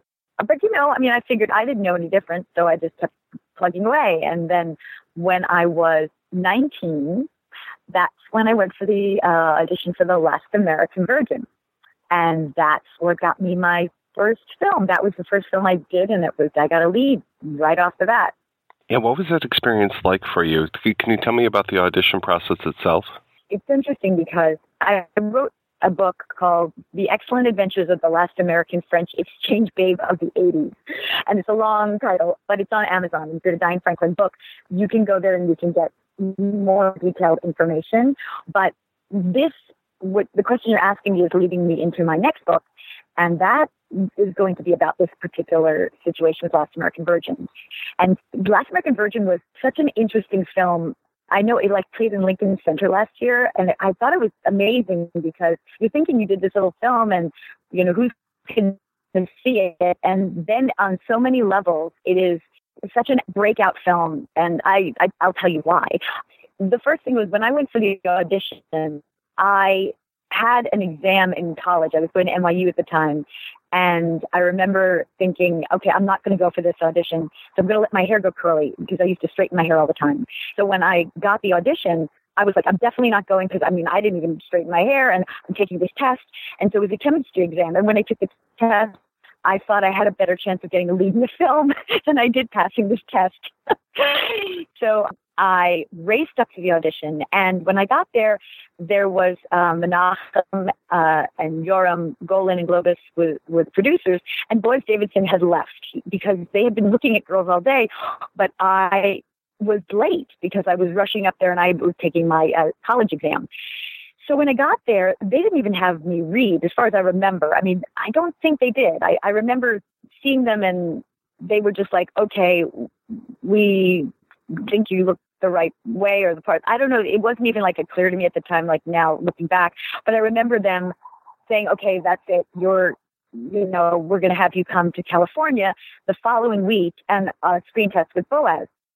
So obviously, immediately, I was somebody that looked like the part that they wanted. So the following week, I flew out to California. I don't even know if it was I think it was midterms at the time. So I skipped school and went to California. And I thought, okay, well, I'll have to redo the classes, whatever.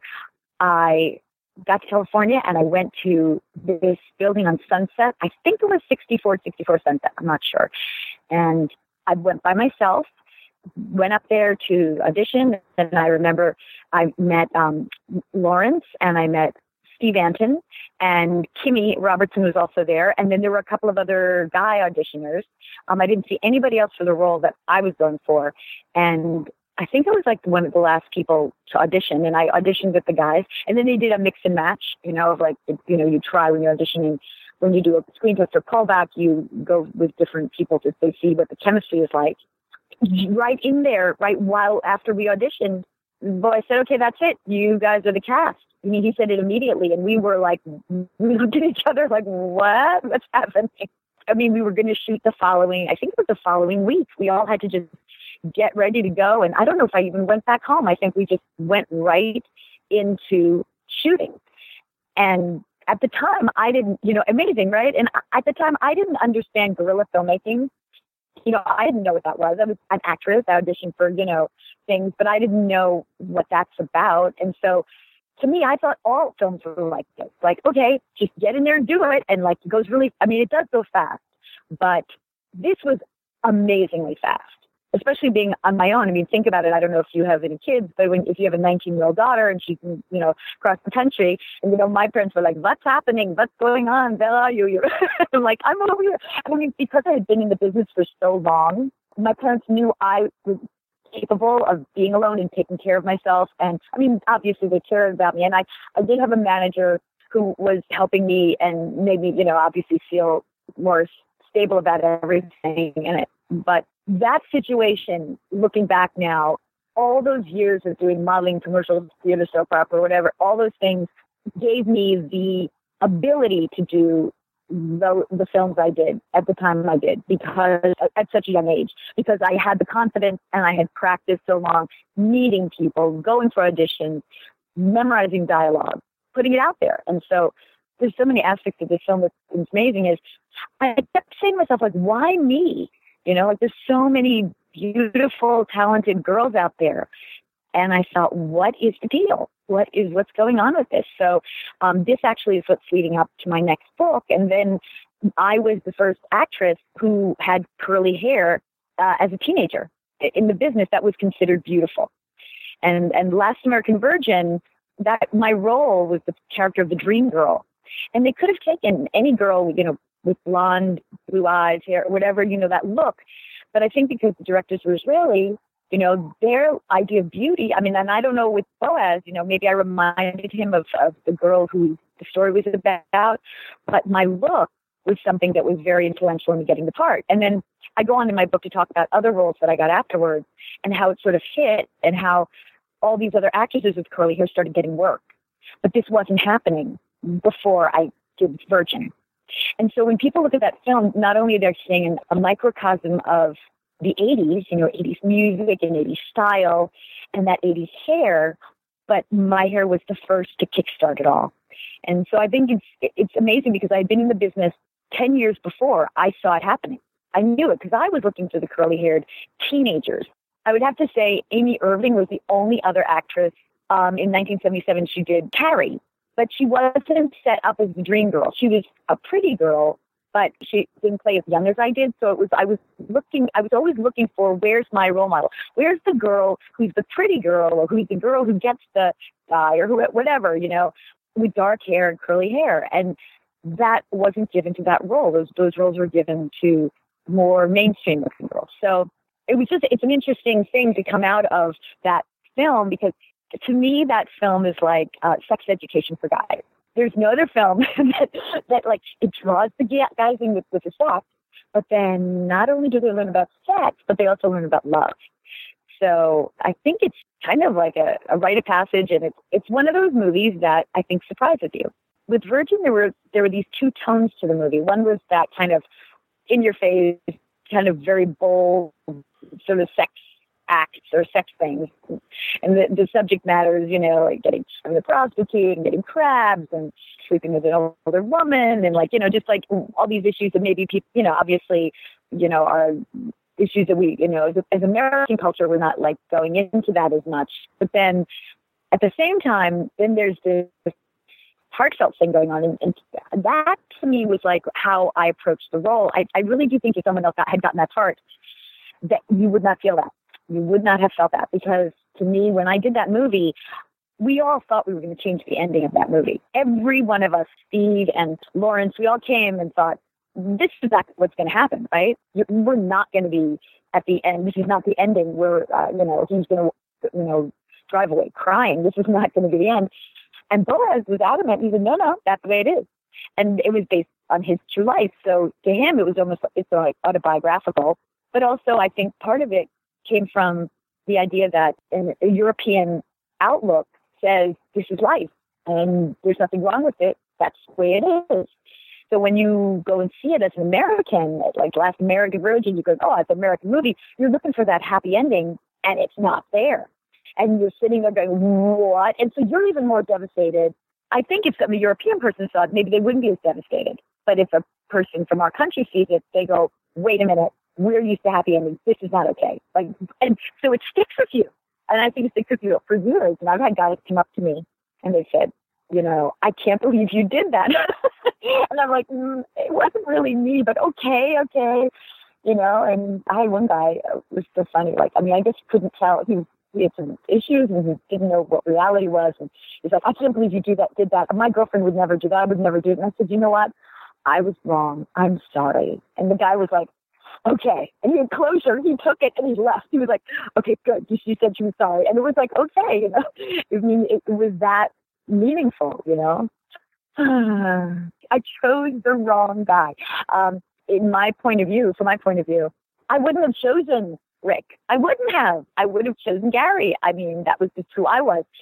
So when I did the part, I had to say to myself, how am I going to rationalize this character? And so when I played Karen, I said, I was really young, but again, I had played all these characters. I was dating a guy, and we had to break up. And we broke up because I was going after my career. And we were in love, and it was so heart-wrenching. And when I did this film, it was sort of like an ode to him. I was thinking about what, how in life, you go and you fall in love with somebody, and if it's just not the right timing, it's not going to happen. And it's almost the worst, And for Karen, I kind of played in it. I thought, how can I rationalize her making these decisions without being a biatch, right? So what I did was I thought, okay, she's one of those people that whatever you're looking in front of, that's the thing you want. So I don't know if you've seen the movie Her, it's like the movie where it's about the robot, and every time, whoever she's with, the voice is who she's with. And so that's what this character is like, Karen, Gary's there, then she's with Gary. And Rick is there, then she's with Rick. And it's nothing bad on each other, it's just whoever is there. And so, it's kind of interesting because it was instinctive. I remember, getting the script and going, what am I going to do with this? How am I going to make this real? And as you can tell, I'm extremely verbose.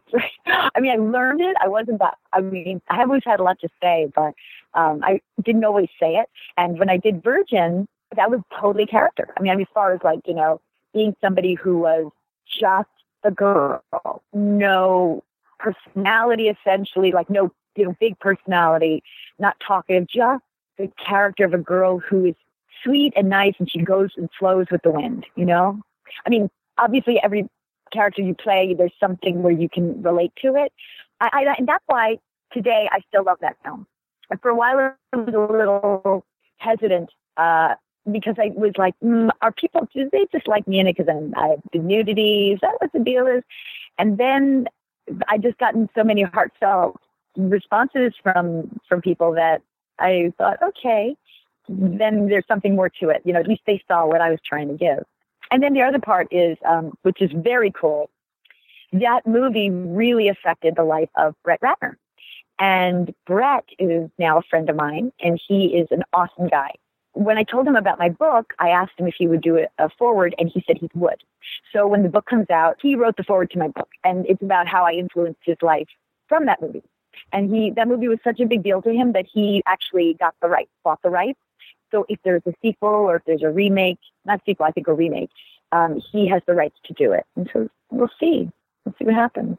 Maybe by this time they'll cast you as the older woman who's looking for fun with the three young boys. I said, you should cast me as a prostitute. And he's like, why? And I'm like, because that's what happened to Karen, right? You want to see Karen become a prostitute. Let her be a prostitute, right? So I thought that would be such a great callback to everybody who saw the film. But we'll see. He said he'd put me in it, but whatever. We'll find out.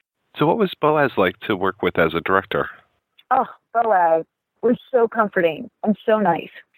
I mean, I was 19, but I just feel like he was like a dad, but he really was. I trusted him, and he was very nurturing, and I understood what he was looking for and how he came across, because my parents were European, and so even though he was Israeli and my parents were Viennese and German, they had an accent, so I was comfortable with working with him as a director, and he was very, very, if I was like nervous or kind of, it was my first scene with nudity, and he was very cool with it. You have a closed set when you do that. And he was very respectful, and then also took it slow, didn't push me, and it was really good, and just was a really nurturing and good director. I mean, I just loved working with him. That film was the first film for all of us. I know Steve did who played Rick. He did a movie with Jodie Foster. I think he did Goonies actually before something. But all of us, otherwise, this was all our first movie. Lawrence was 17 when we did it, and Kimmy, it was her first movie. We were actually movie virgins. That's, if you could say something like that. Yeah, we were movie virgins. We had not done. I did an extra in Endless Love, but really that was not the speaking part. So. But that's why I think why we as a cast really bond. Joe, it was his first film too. So, but it's so cool though that we were like cult. It's a cult film, It wasn't mainstream. It came out at the same time as Fast Times. Fast Times to me is one of the American films. Kind of happy ending, But both had abortions, both had the drugs. But Fast Times had the American characters, the surfer, and we could, as Americans, really identify with those characters. And in Virgin, we could identify with our heart, but it didn't feel completely American. It was, I don't know, maybe you can tell me better. I mean, you could tell me if you think it is, but it was definitely the cult or the teen movie that wasn't the commercial film. I don't know, I always just find it's just an interesting comparison to Fast Times. No, I totally agree. And I would kind of throw Porky's in there as well. And Porky's is interesting because it comes at it from the Canadian point of view, I suppose. It just feels a little off compared to Fast Times, but Virgin feels like it's definitely almost like a reflection of American culture through a foreign lens, which I suppose in a way it is. That is beautiful. That's exactly it. And that's why, for instance, this is interesting for filmmakers. If you're a filmmaker and you go to another country, and maybe you get your financing and you go make a film there, it's not going to be the same as if you make it in your own country. It's going to, or at least the people watching it are going to see it as a little different.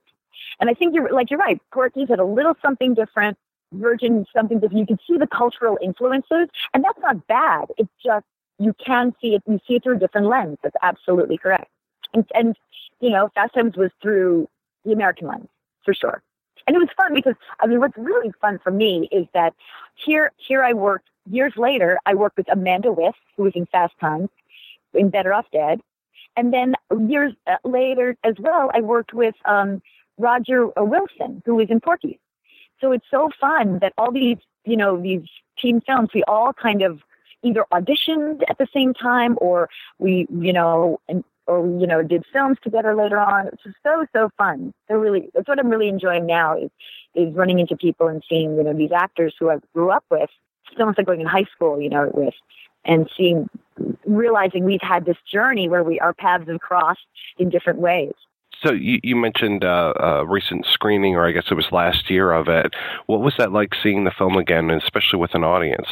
There was a couple of things. One was that I was still surprised at how much the audience loved that film. It's so many years later. I mean, first of all, never even imagining that the film would necessarily come out. I mean, we did the film, but at the time we did it, it wasn't a given that the film would even come out. Then it came out, and people started watching it. And like, it stayed in the theaters for a long time, and it did really well. It wasn't that it did the best, because I know, like, and there were a lot of other films, obviously, out during that time, but it held its ground, and it was sort of like maybe a word of mouth. People would say, hey, go see this film. So it held its ground in the theater, and then, so today, like, when I've seen it, it is amazing to me that we're, seeing it in the theater, or, that you can go online and see it, or that we're even, you and I are talking about it, and I'm grateful that Boaz is, around, and, we can still ask him questions, and, I mean, everyone who's involved, it's just such it's a moment in time for me. I look at it and I go, this is a special thing. And I'm really, really excited, that because of this new book that is coming out, it's going to put a lot of things together. It's going to link a lot of information. And I wouldn't have had that perspective at that time. I wouldn't have been as open about the film. I mean, there's abortion, and then there's like nudity, and then there's cocaine, and like all those things in the film. And when you're a young person and you're doing it, and especially during that time, I don't know, there were a lot of films like that. It was just starting to come out. I mean, certainly Virgin was the first one of its kind, that, because it was like 1981 when we did it, when we actually shot it. I think it came out in 82, but we shot it in 81. And so those films weren't being made. It was, I think, the grittier of all the films, because it was early 80s. As the 80s went on, the films got a little sweeter. Anyway, but so yeah, your question is, yeah, I love watching it now, because I can see the full picture of it, and I can see also maybe what people see today. And I also hate myself. I mean, I seriously watched this film, and I watched the film and I went, oh my gosh, I am so horrible. I mean, I can see why people hate me, because you do not see it coming. You do not see it coming. You're like, you're just like, my character is so sweet, and then bam, and you're like, what? So I think even today, seeing that ending and seeing that, I even was saying, oh my gosh, I was such a bitch, right? This is one of your, first major role. You're in a lead. What does this do for your career then? Again, this brings me back to this book that's coming out. And the name of the book is going to be Diane Franklin, The Excellent Curls of the Last American French Exchange Babe of the 80s. So it's the same title, except with the word curls instead of adventure, excellent adventure. It's going to be like a coffee table book, but it also it's going to have tons of pictures, because that's what I wanted to do. The first book was more information about how I became an actress and my background on all the films I did and what it was like. How did I become an actress, and how do you even do that? How do you go to the movie star when you have no connections? How does that even happen? Starting as a child, and then now this book, tons of photos and the background story on how my curly hair influenced my life, but also how it influenced other people's lives. That is coming up. But in the meantime, how that film did for me was, it was because of Last American Virgin that I even got Better Off Dead.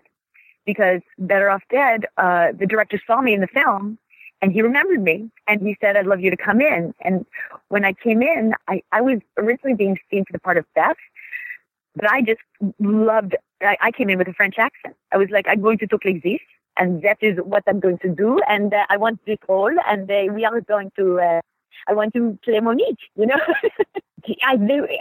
Savage was like blown away. He was like, what? What are you doing?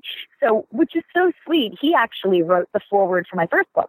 So if you get that, you'll see what he wrote, and he talked about how he cast in that film. So Virgin helped me with that. And also, again, here's a film that I thought, who's seeing this film? Who is going to actually watch this film? I think what happened was a lot of guys saw that film. A lot of guys. And I think the word spread, and I know there was a picture of me that was in Variety at a time when nobody knew who I was. And that picture was of me with curly hair. Again, nobody had seen, curly hair was not a thing. So it really stood out. And from that point on, that film, I think, gave people, I think they saw it, or if they saw it, maybe they didn't admit they saw it, and then they would call me in. And so I started, this kicked my career. It just started the whole thing. And I mean, although I did Amityville afterwards, Virgin had not come out yet, but the ads for it started to come out. And so, I mean, just sort of like, this film's coming up, it's going to be shown at, I think it was MIP. Like they used to do like they bring it to the markets and they sell the films. And that film did really well. And I gotta assume, I think it must have done really well internationally, because that's what Canon's thing was. Like, they would sell a film, but it wasn't just the American market, it was all over. So they're always going to make a film that you can enjoy visually as well as by, speech. So, I mean, they did a lot of action films, and but I'll tell you one thing that I was very surprised about. I was surprised that we didn't wind up doing a sequel to Virgin. And the reason why is, after the film was done, and you should ask Boaz this, they signed the guys, or at least I know they signed Lawrence and Steve up for the sequel, but they didn't sign me. And maybe that's because in the story, you never should see me again, because I'm the girl you don't want me with. They're going to move on to other girls. But I would love to know why they never wound up making a sequel, because the Israeli films, they made, tons of sequels from Lemon Popsicle. Lemon Popsicle was the original film that it was from. I've not watched it because I want to sit down and I want to really relax and enjoy and watch it. But I have been so busy. I've been doing some films. I've actually shot 2 films that are going to come out next year. So I just haven't had the time. But at a certain point, I'm going to sit down and I'm going to watch it. And then maybe I'll write my review. I'd be very curious to get Karen's take on the original Karen, who wasn't Karen in that film.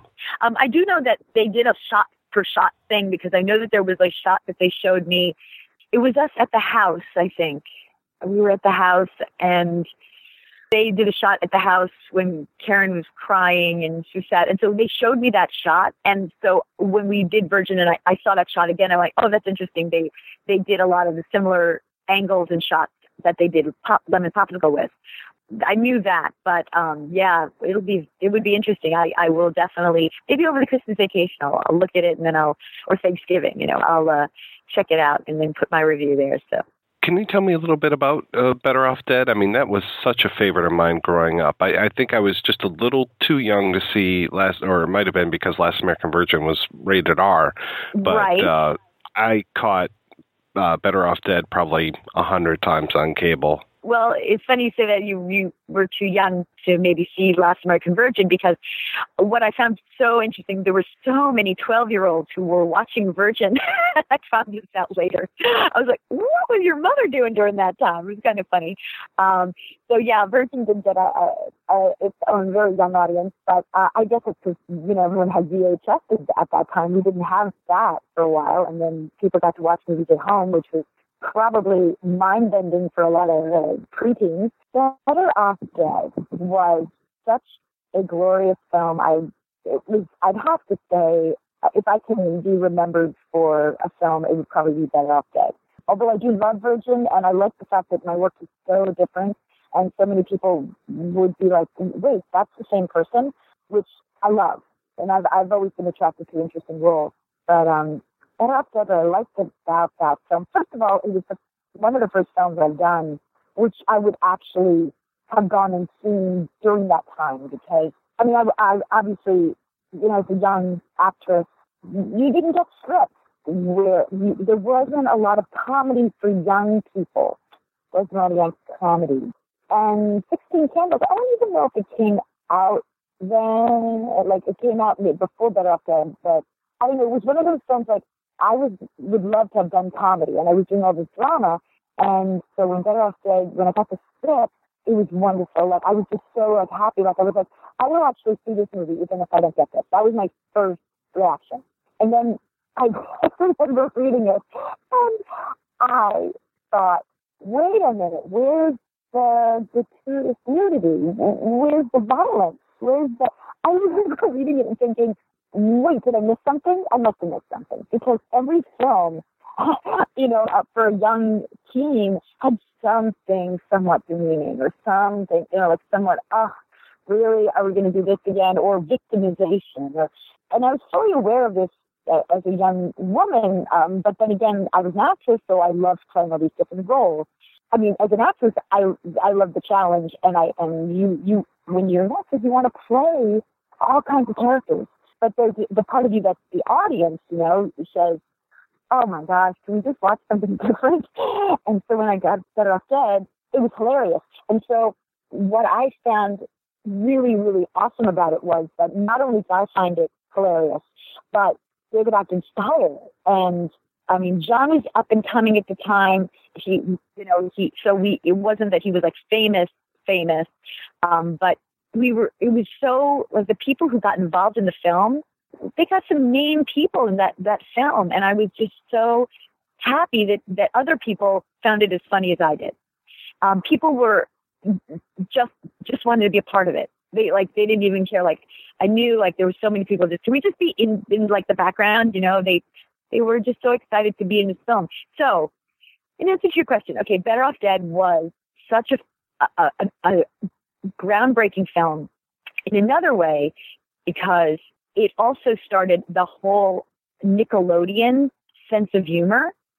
Because Danny Schneider, who tortures me in the film, and I love Danny. He's so funny, such a sweetheart, what a great guy. And he wound up starting Schneider's Bakery at Nickelodeon and doing live action shows like The Amanda Show and iCarly and Zoe 101 and all that humor. I mean, not that it started only with Better Off Dead, but Danny brought that humor also to Better Off Dead. And then Savage Steve wrote and directed it. And so it sort of got it pat on the back, like Nickelodeon sort of cemented that kind of humor, which is sweet but funny, self-effacing characters, animation, and it's upbeat. I mean, in that case, it's just like Suicide. And I wouldn't say made it funny, but made it quirky and bizarre. Maybe that's the wrong way to put it, but it was just it was a great film for many reasons. It opened the door to offbeat humor that was fun and funny and endearing. I have to say, there's a sweetness in Better Off Dead that you don't see in every film. So that's why I'm just so excited and proud that I was in it. I've always been fascinated by the whole idea that one of the films that you made might not have ever have seen the light of day, which then when it did come out ended up being a smash hit. When did you get involved with Bill and Ted's Excellent Adventure? What year was that? Do you remember? Well, 89 it came out. So I'm thinking maybe 88, 89. I forgot. Maybe it was 80. It was maybe the year before 88. Perhaps we did it. Bill and Ted, such an interesting film from the standpoint that it was a sweet film, but I don't think anybody anticipated it being huge. And it being the kind of film that people would, when they talk about the 80s, they bring that film up.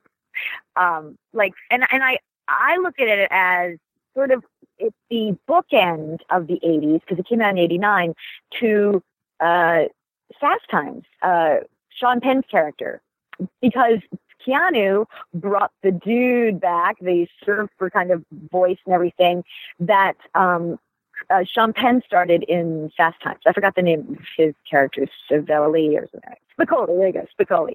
So I saw that as like the beginning and end of the era of that kind of character, but yet we associate that so much with the 80s, that, dude is righteous and stuff, and the language. And we really want to take the 80s and give it something to identify with, like big hair, totally excellent. The vernacular is so specific, and it's fun, and it was an upbeat time and high energy and colorful, and so it's a fun generation or genre, 80s genre to visit.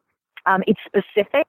And I think the other thing somebody had mentioned to me was what was so great about Bill and Ted's is they were the guys you wanted to hang out with. If you could pick two guys from the 80s who you'd want to hang with, those were the guys. And I was so lucky to audition, to play opposite Keanu, because all the films he did afterwards were so serious.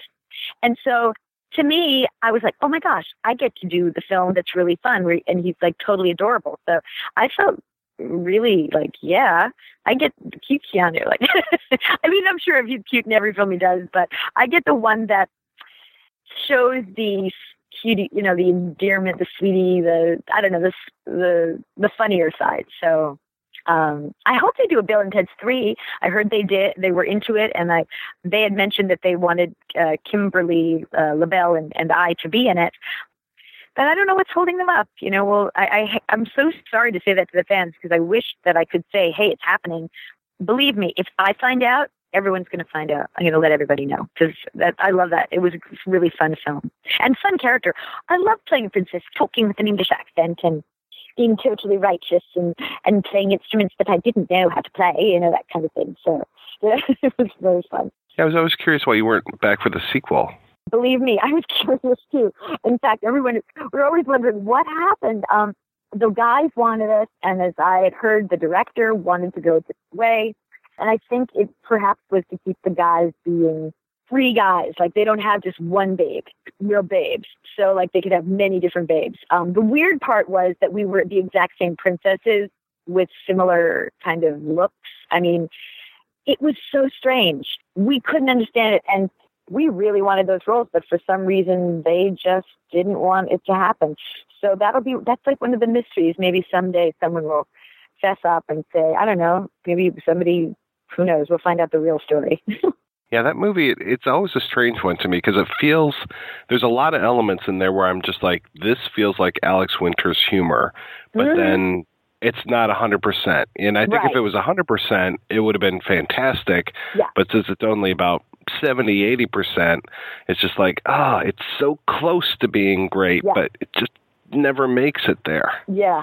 Well, I'll tell you one thing about that film is that now people show that film in school, in public schools. They'll show that film, because of history, and they'll try to get the kids excited by using it. To me, that's awesome, because the next generation will know about it. And, what can be better? I mean, they're learning about, like, loving history. So even though it may at a certain point get, like, not sort of like pedantic, like, are we back? Why are we, bringing up these rules and sort of a school thing?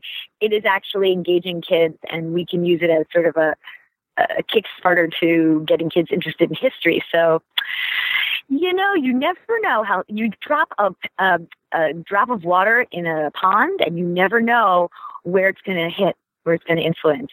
So we'll see. Maybe in the future, kids will be little Bill and Ted's going out for Halloween, You've got your book out, and you've already put out the one book. Are you self-publishing these, or are they coming out through a publisher? Yes, I have self-published. Well, I'm self-publishing the first one. I'm not sure about the second one, but I'm thinking I would like to self-publish. And the reason why is because if I do self-publish, I then have control of anything that happens to the book. I can sell it anywhere, and then eventually, if I do wind up doing 3 books, I could then take all 3 and go to a publisher and say, here, do you want to send them as a set? But it used to be where you could only get a book out through a publisher. But now the problem is, if you go through a publisher, well, then it's almost like them holding on to it. So if you want to send it somewhere, they can say no.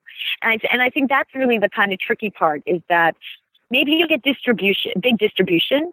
Maybe you won't. Maybe they're going to hold on to it, or they're going to want to change something. And they're going to hold on to it for so long that it's going to lose its momentum. So there is something to be said about coming out with things when it's timely. And my first book did really well, but at the same time, it did well because it's just word of mouth and people who understand me. I mean, you're not going to get maybe a 20-year-old right now to buy that book because they don't know who I am. I'm not on something. I've got 2 films coming out. Maybe if they see those films, they'll go, oh, I really want to know her history and what's going on. I don't know how old you are, but our generation of people who know what I've done, they're going to appreciate it the most. And I think that's really all that matters. I don't care if everybody gets it. Only the people who get it, who really get it, and that makes it, I think, really cool to be a cult. I see myself as a cult actress. It's that you do things that are a little risque, a little maverick, and a little different that people remember because you were bold and you took a stand and you did something nobody else maybe would do. Speaking of that, I just done these 2 films. One of them is a film called Waking Nightmare, and the girl who is in it is who plays my daughter is Shelley Regner, and she's one of the Bellas in Pitch Perfect. And my husband is Jamison Newlander, and he is wonderful. He was in Lost Boys, and I think and David Naughton is in it as well. If you remember David Naughton, Dr. Pepper, and Werewolf of London, and so. This is a film. It's like a horror film, and I'm not sure if it's going to go to Netflix or how they want to get distributed. But I have a very juicy part, and it's a big part. And if you've seen my films, again, this is going to be a role you've never seen me act in. This is very cool, very different.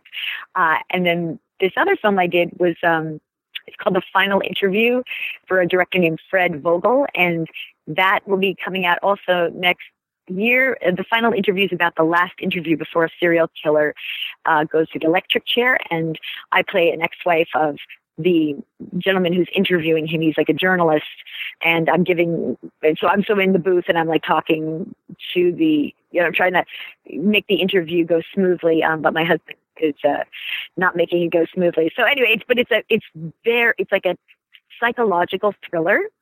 And that film, I think, is going to be going to the film festival circuit. So if you hear of The Final Interview, keep your ear out for it, because it would probably be in selective theaters across the country, that it's going to play. And then also, so my book will come out February 11th. And if you want to contact me, then you just go to my Facebook account got full. So the thing is, if you friend me on Facebook, you'll see a picture of me from Better Off Dead that's black and white. But if you friend me, then you're going to just kind of be on a list. And if people leave, then I'll put you on. But you may, in the meantime, want to go to Diane Franklin 80 on Twitter, Diane Franklin 80. And that, if I announce my book, that'll be there. And then also, if you go to Instagram and you go to Diane to be with you, Diane to be with you, because I thought it was funny. And so that's my Instagram. And so you'll find out, like, when my book comes out, I also post like pictures from Virgin and Better Off Dead and TerrorVision and Amityville and like occasionally different things that are going on. And then my daughter is also a filmmaker, and her name is Olivia De Laurentiis. And yes, it's similar to Dina, right? Distantly related. She is an amazing filmmaker, and she does comedy. And so I will occasionally do parts in her films. She does everything from, she's got films and she's got sketches, and you can check her work out at oliviadelaurentis.com. But if you are friend, like if you're on my Twitter account, I post things. Like, she's part of this Second City comedy show called After Dark with Julian Clark, and she does sketches for them, and she also does the sketches through this, she and her friend are Barely Legal Comedy. So if you look these things up, you'll see her, and she is 20, and she's beautiful, and I love her. She's awesome. And then and she writes, directs, edits her own stuff, so that's amazing.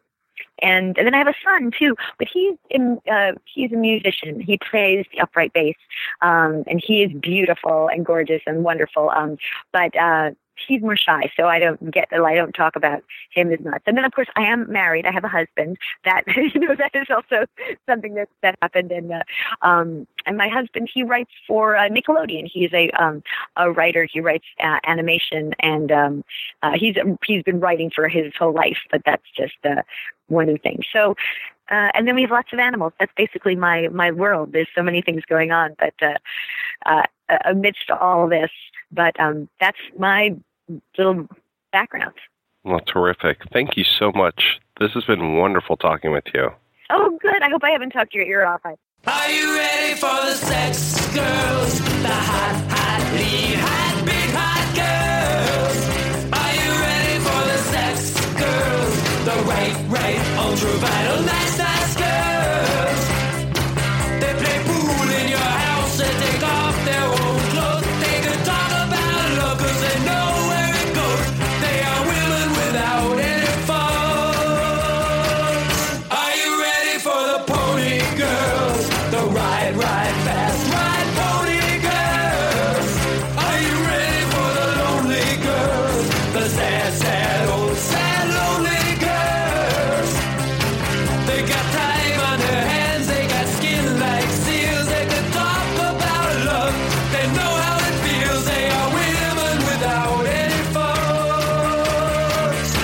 We're back and we're talking about the Lemon Popsicle film. So as we've talked about a little bit before, Lemon Popsicle has spawned a raft of sequels. Now, I will admit I only got a chance to see 1, 2, 3, 4 of the sequels. I stopped after Baby Love and I didn't get to the Up Your Anchor film, which kind of sounds almost like a Carry On film or something. But from what I remember us talking about when we were in Philadelphia last time, Oren, it's kind of diminishing returns after a certain point of this. Yeah, I mean, Baby Love already starts being a little, it's not quite as good. Up Your Anchor is it's pretty bad. Young Love and Summertime Blues are borderline unwatchable. They're bad. They're just bad. And the last one, which was not really a sequel, it's sort of like the one from 2001, I don't even know what it is. If it's a sequel, if it's a remake, if that's completely unnecessary. Well, from what Zachi Noy was saying, it sounds like it was kind of an attempt at a reboot / TV series, and that it just never got picked up, so they tried to hack it together into a feature-length film. And as far as I know, it's not available with English subtitles anyplace. Like the version that I have of it almost seemed like it was taped off of television, because there's like stuff going on in the bottom of the frame and just all this weird stuff is happening. So it just doesn't even seem like a real movie whatsoever. And at that point, seeing some of these guys come back and play these like older versions / not really them kind of characters was kind of a strange thing, but it was weird. But yeah, there are moments in some of the other ones where I was genuinely having a good time. I mean, Going Steady and Hot Bubblegum, I have to say, had a lot of good moments. And then we were talking before we started recording about Private Popsicle and just how the dubbing seems to change a lot of the jokes when it comes to that particular movie. Yeah, Private Popsicle has a lot of ethnic humor that it really relates to Israel and Israeli culture, especially because they're in the army. I have not seen the dubbing, but I could see why that would be a little difficult to translate. However, I will say, I think as far as a pure comedy, I think it's the funniest one. Private Popsicle cracks me up. I just watched a little bit of it right now before we started, and I can't say it starts and I'm laughing. It's so funny. It starts with one of their shenanigans where it's kind of like Stella in the first film. They have sex with one woman. She's also an immigrant.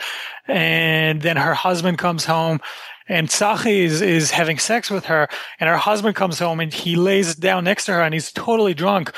And she keeps telling her husband, and her husband sees it, and he's kind of like, what the hell is going on? And she just tells him, don't worry, you're dreaming. Nothing is happening. And Zachi is looking at him, and he's just like, I'm not even here. I'm waiting for the bus. He's having sex with her, and he's just kind of, don't worry, you're going to wake up. I'm not even going to be here. The way Zachi does it is so funny. That movie really cracks me up. And it's also, again, a little more, it's not very personal, but it's a little more personal because of the experiences, because that kind of goes back to the army service and all these guys and what they went through in the army. So they brought up their own kind of stories from the army. So basically what happened was the first Lemon Popsicle came out. It became one of the biggest movies ever in Israel. At that time, 1 out of every 3 people in the country saw it. I think the country had about 3 million people at the time, and something like 1.2 million tickets were sold for the film. So it was a huge success, and they ended up going to the Berlin Film Festival, did really well at the Berlin Film Festival, and started selling around the world. Sold to Germany, sold to Japan. In both these places, it became huge. I think in Japan, it actually made more than Grease and Saturday Night Fever at that point. Really, started screened all over Europe. Some places it did better, some not. Like it didn't really do very well in England or in France or Italy, but it played in like Spain, in Belgium, like many. It played in dozens of countries. And then a German producer called Sam Weinberg came in and came in to produce more movies with them. And they produced Going Steady, the second one. And again, big success. And then they started making the co-productions a little more visible in the sense that Germans Germany wanted certain things. They needed the sex to be there. They needed a certain type of jokes. They needed German actors or actresses. So starting with Hot Bubblegum, with the third one, you also see German actresses coming in. Specifically in Hot Bubblegum, it's Sibyl Rauch, who is like a sort of like blonde bombshell German actress. Oh, was that Benzie's cousin? Yes. Holy shit. Yeah. So she comes in, and then by the time you get to Private Popsicle, even the good girls, they're not Israeli anymore. They're German actresses who are dubbed into Hebrew. Like the lead actress in Private Popsicle is German. Baby Love, you have Dolly Dollar, who's an Up Your Anchor. But by the time you get to Up Your Anchor, they're hiding any Hebrew. There's no Hebrew around the film. It's completely a German film at that point. And it's made so that it could be dubbed. Basically, Private Popsicle, the army one, was also the last one that Boaz directed. The Germans started taking more control. Canon, like Golan and Globus, didn't really care as much. It became a machine. Boaz was living in the United States, working for Canon. And with Baby Love, they took another director, an Israeli director named Dan Volman, who was really known for art films. He did a lot of, very personal artistic movies. He also made a film called Made in Sweden with Christina Lindberg. Generally, he was a very sensitive art house director, and they brought him in to do Lemon Popsicle 5, Baby Love. But Boaz was still very much involved. They were on the phone every day. Boaz was advising. They spoke about everything. Boaz had a hard time giving control over the movie because this series was so personal for him. But they made Baby Love. It's a little different. I don't know if you noticed that, Mike, but it seems a little different than the rest of the series. It almost seems a little more American in the way it's designed and in the way it's shot. It kind of reminds me of the Beach Party movies of like Frankie and Annette more than the Lemon Popsicle movie in a way. In the way it's designed, at least, and looks. And then by the time they made Up Your Anchor, everybody was out. Boaz was completely out. Dan Volman, the director who made Baby Love, stayed on for Up Your Anchor.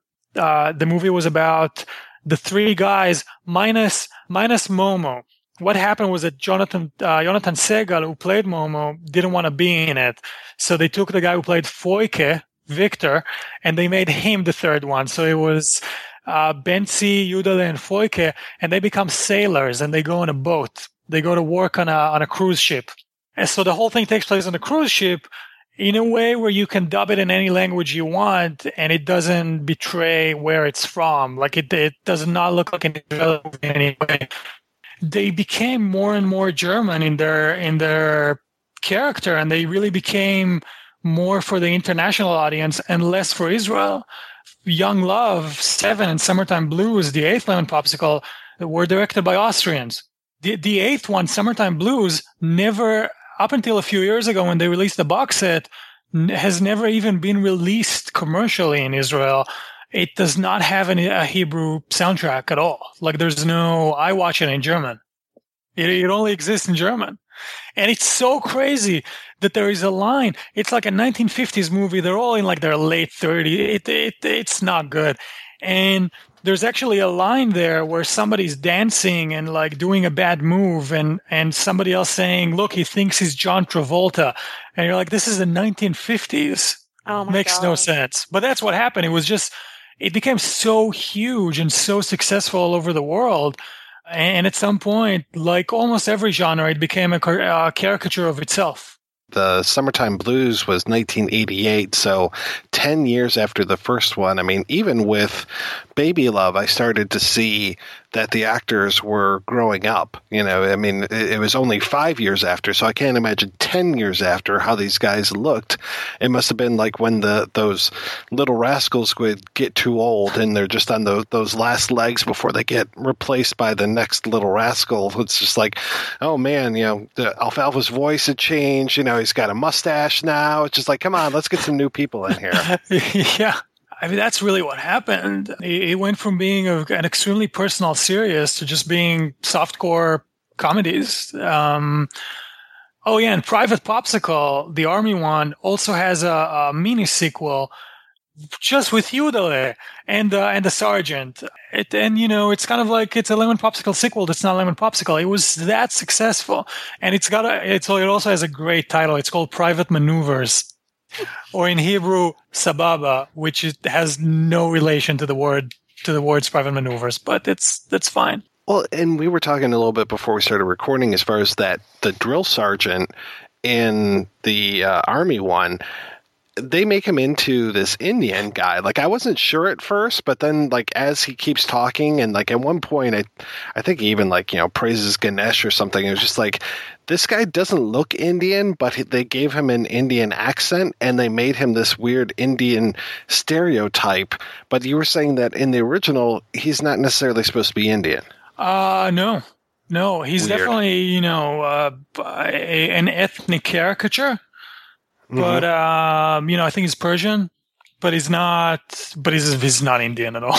No, there are. I highly doubt that there are many Indian army sergeants in Israel. Well, one thing we were talking about a little earlier was because I had read, and please correct me if I'm wrong, but I read online that there were plans, like if Last American Virgin had been like a huge success, like they were hoping it'd be that it would beget sequels just like Lemon Popsicle did. And of course, obviously that never came to fruition. And it's really fascinating to me that a film like Lemon Popsicle has all of these sequels because, when you think of like American comedies that have like a lot of sequels, they're usually really pretty lighthearted. And so it's really, I don't know, it's cool to me that something that had such had like serious issues that were handled really appropriately, just spawned an insane amount of sequels. I mean, I'm trying to, because I think what Mike, we were talking about, like American Pie, Porky's had a few sequels. I don't know if we count National Lampoons. That's not really quite the same thing. I don't know. It seems a little unprecedented in American cinema, at least off the top of my head. Which is why I actually feel like if I had to compare it to any series, it would be the Beach Party movies. I think it carries a similar trajectory. Movies are very different, of course, but it's got a similar trajectory as a series to the Beach Party movies, where they start. When you watch Beach Black and Bingo, it's like a really. You see that a lot of care has been put into it, and by the time you get to How to Stuff a Wild Bikini, it's essentially a caricature of Beach Black and Bingo. It's a shadow of what it used to be. God, that's a beautiful analogy. And Mike, if you ever do a Beach Party series episode, you should have me and Oren on there because I love the Beach Party movie. I love them. I went through a period a couple of years ago where I was trying to watch as many of those as I could and tried to stay clear of the non-canon ones, because they were so popular that they spawned, other beach movies. And I was just like, no. I just want the ones that kind of, it didn't have to be Frankie and Annette necessarily the whole time, but I wanted that series. I didn't want the weird offshoots necessarily. For me, with the Frankie and Annette films, it's really interesting because I found that the key to those movies to know what you're in for is the opening song. The bigger the production of the opening song, the better the movie is going to be. And you really see that, again, from Beach Black and Bingo to How to Stuff a Wild Bikini. Like, in How to Stuff a Wild Bikini, the opening song is ridiculous. You're just, not only is it not great, but the production value is like non-existent. And that's what's happening with Lemon Popsicle. The production value, it's such a guaranteed moneymaker that the production value just drops because you don't need to invest anymore. But at some point, it just stops being a moneymaker anywhere because they really just are not good anymore. And it's, the interesting thing that I just thought about it when I was growing up and watching these movies. And knowing these movies and everybody talking about them, there's a thing in Israel in general where popular films and films that are more geared towards the mainstream tend to be looked down upon. Definitely at that period when I was growing up, critically. So the audience may love these movies, but critically and in terms of the history of Israeli cinema, people kind of try to sweep them under the rug a little bit as an obscurity, as a curiosity, like this is not really important. And when I was growing up, the Lemon Popsicle was beyond the fact that we loved it to watch it. It was kind of a joke, the fact that it was so big in Germany. Because for us, definitely as kids, Germany seemed like they had all this like really sleazy, cheesy softcore porn. We would get the cable channel RTL, and they had this show called Tutti Frutti, which was, they just had insane things on TV. And then you take Lemon Popsicle and you sort of like connect it to that type of entertainment, and it becomes kind of a joke because you're like, okay, so these must be really bad. But the more I, as I grew up and the more I researched and the more I read about it, I realized that is not only is it not the case, but as a series of movies, they're the most successful Israeli movies ever made, and probably ever will be made. I mean, their international success is unparalleled by anything that ever came out of Israel. It was also, the first one was also nominated for a Golden Globe, by the way. And they're really important to the history of Israeli cinema. Especially the first ones, and what happened to them as a franchise. I mean, when did we, what's another Israeli movie franchise that like took over the world? Japan? It's crazy. I was just, for shits and giggles, I was looking up the American Pie series because that's the only thing that I can think of where it kind of has some parallels. I won't say that the first one has nearly the punch that Lemon Popsicle had, but it's had the legs to stick around for 10 years. And again, with the diminishing returns. But I would have to say that the diminishing returns kind of started with American Pie 2 and then just kind of got worse from there. They've had 8 of those films. I had no idea because I knew that they were doing like offshoots, kind of direct to cable or direct to DVD or now direct to streaming offshoots. But I knew about Bandcamp and I knew about the Naked Mile. But they have one called Beta House and The Book of Love that I've never even heard of before. Last one was 2009, and it's like, wow. So that series just kept crawling along, and Eugene Levy seems to be the only person that was in all 8 of those. Oh, my God. But by the end, it's just a whole new group of kids, but for some reason, Eugene Levy is still hanging around. Does somebody have blackmail on him? I mean, he's a really good actor. Like, why? He is, but he's been in some really bad stuff. Oh, I know. Actually, speaking of growing up with cable TV, I have seen Armed and Dangerous way more than I ever wanted to. I swear, there was like a period of time where HBO showed that film nonstop. That and Rat Boy with Sandra Bullock. Like those. Oh, yeah. wow. So I've seen those as a latchkey kid. I've seen those films a lot. But yeah, I'm really fascinated by the whole Beach Party comparison. Like that, it does make sense that it's That's what came to my mind. Just in terms of. But it's also like a film series that I love. So it's also the first time in Israel. I'm not sure it's related to the Beach Party thing, but it's definitely a part of, it might be a part of why it was so successful in Israel. It's the first time where you had a movie about teenagers that wasn't somehow related to the political state of Israel in terms of that, didn't have some sort of like a Zionist message or, they don't go to the army. They do later, but it's not about that. It's just about kids wanting to get laid. And it's like about teenagers, sort of like hedonism and like teenagers. And that didn't really exist in Israeli cinema before that, which it also opened up like a window to other movies afterwards. But I think that really grabbed people as well, just seeing something like this.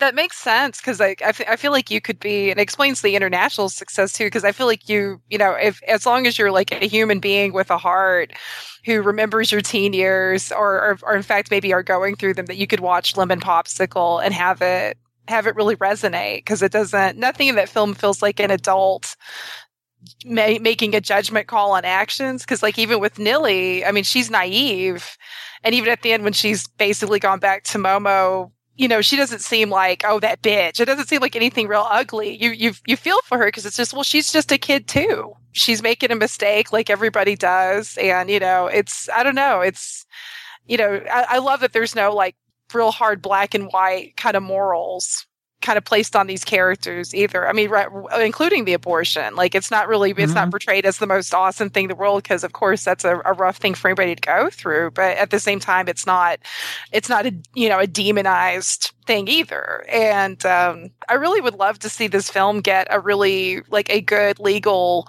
release in America. Like I feel like this film needs a nice Blu-ray like set. Criterion. Yes. Yes. I would love this film to be on Criterion. Oh, by the way, also for we talked about Boaz, who today is the head of production at New Image.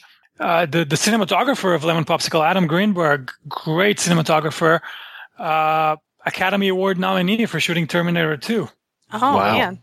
Yeah, if folks aren't familiar with Boaz Davidson's work, I mean, you are, but you just don't know it because he has been behind so many things. Like you look at his filmography and look at his producer credits, not even to mention his writer director credits.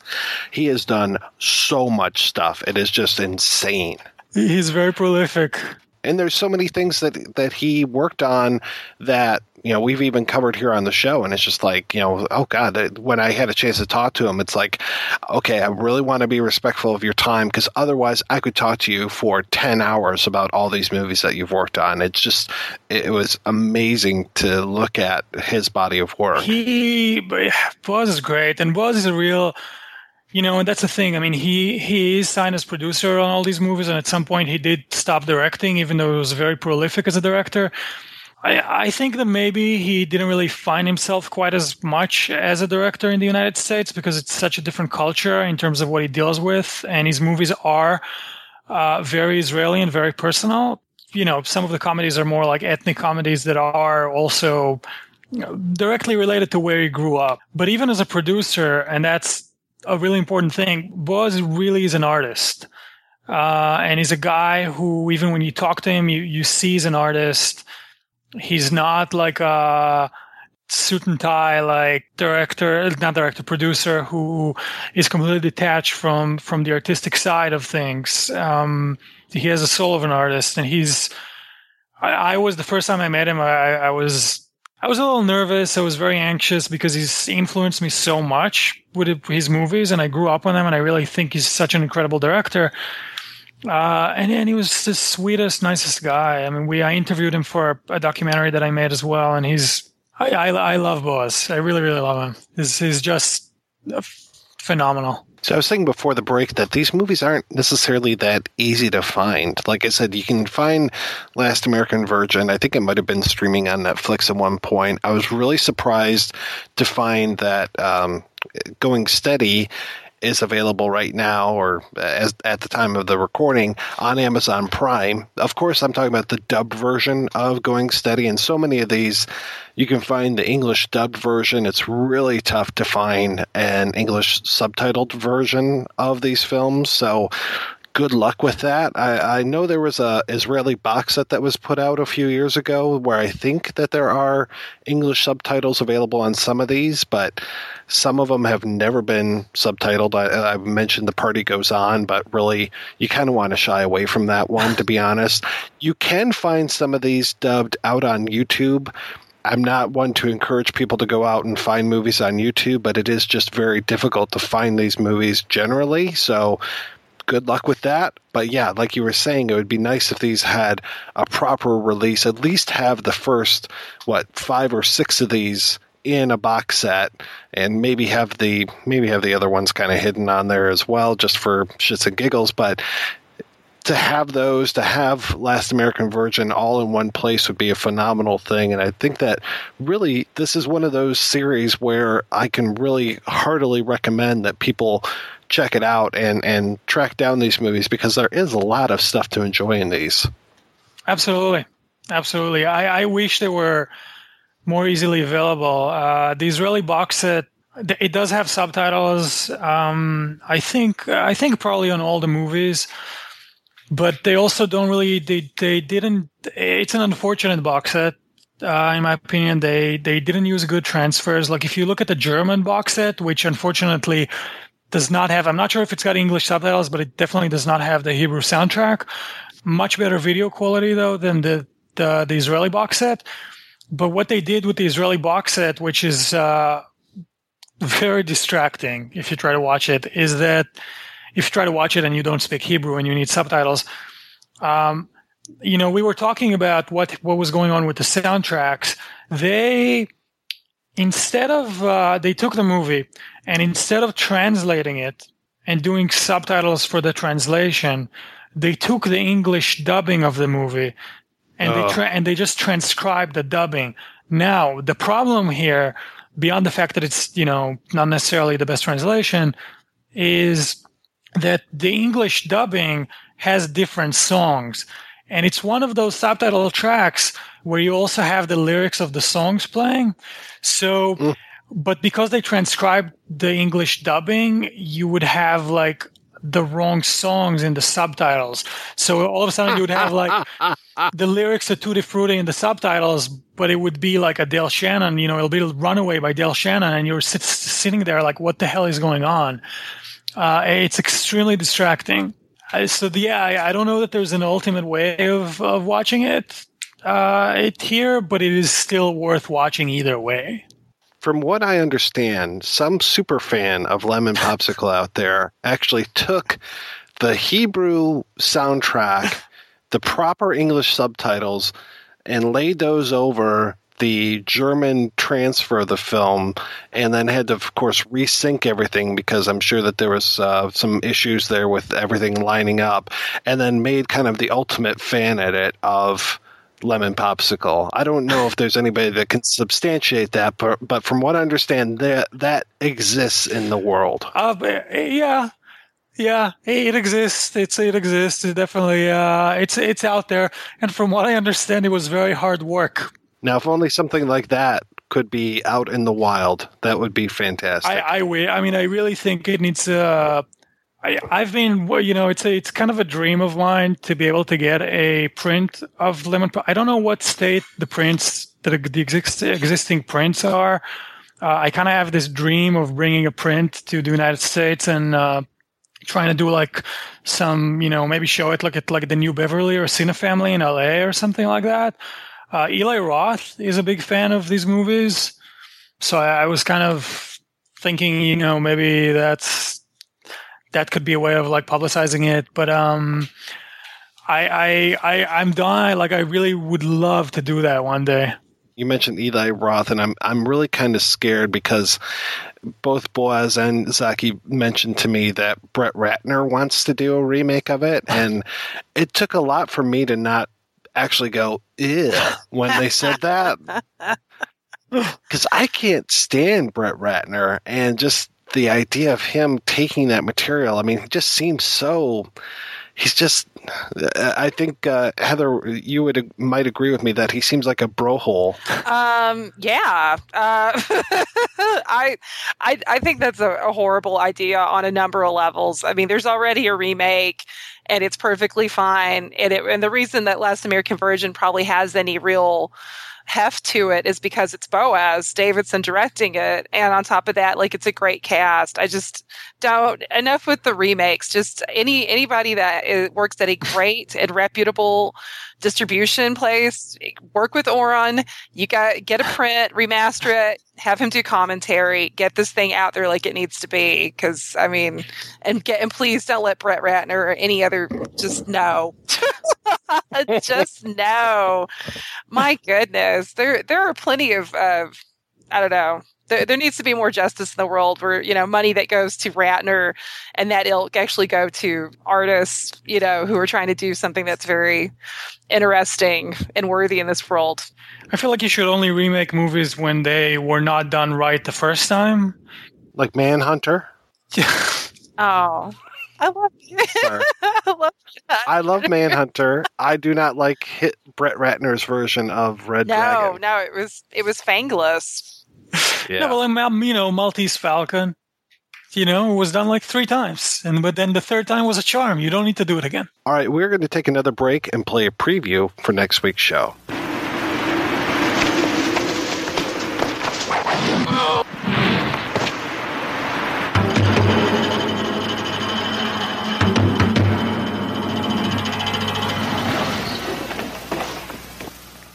公儀介釈人最上一刀でござる。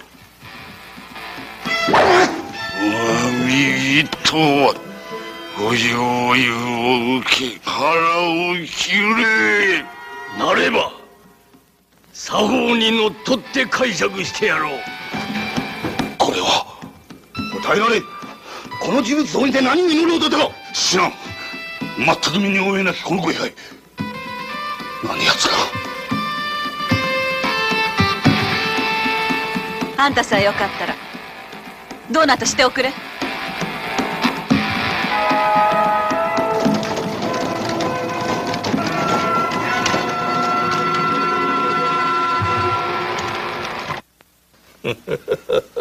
これは腹を切るために着用せ装束にあらず。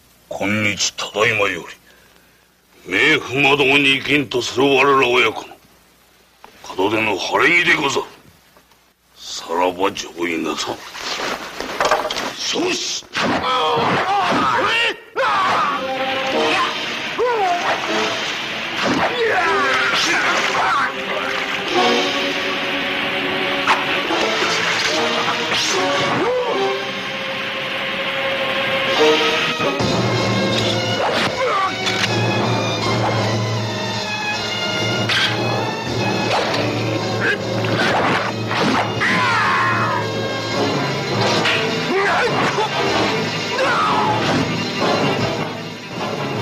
刺客子連れ狼剣山。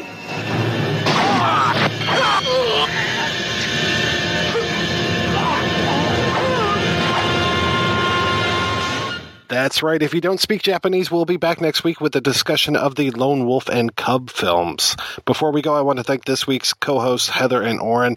Heather, what has been keeping you out of the bars lately? Well, in the month of October, I had the good fortune to get to interview David J., the great musician from Bauhaus and Love and Rockets, as well as some amazing solo work for Diabolique. And I actually have to take a brief aside and thank your former co-host, Rob St. Mary, because Rob is basically the one that helped line that up for me. So I got to interview one of my heroes, which was awesome.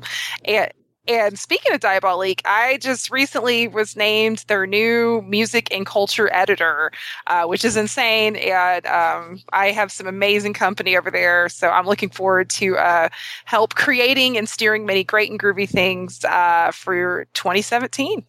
That is fantastic. Congratulations on that. Diabolique is doing some amazing work, so I'm really glad that you're working with them. Me too.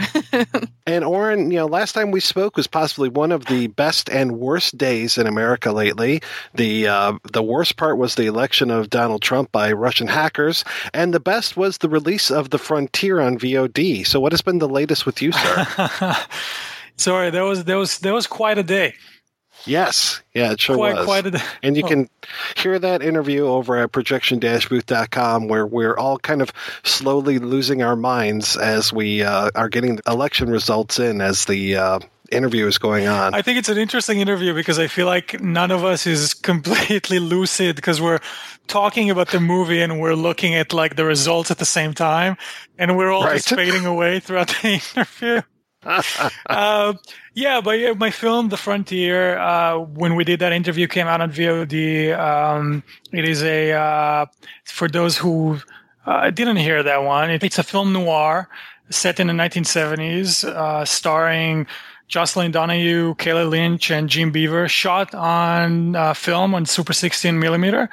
It was released by Kino Lorber, and we've actually been since then continuing the rollout. Last week, it came out on Blu-ray and DVD in a really cool special edition. We have an audio commentary by myself and Webb Wilcoxon, my co-writer, who was here on the podcast as well, and moderated by Elric Kane.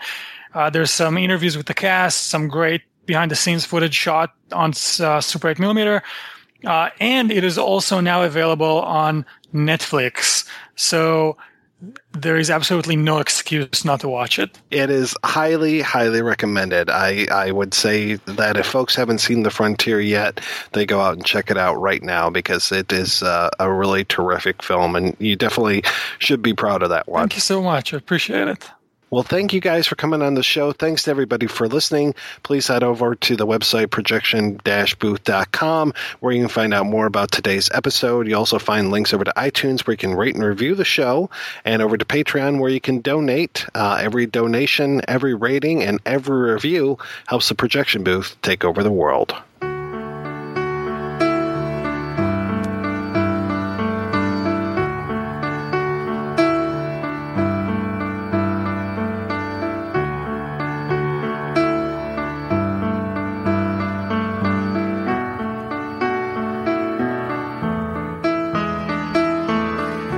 6 a.m., day after Christmas. I throw some clothes on in the dark.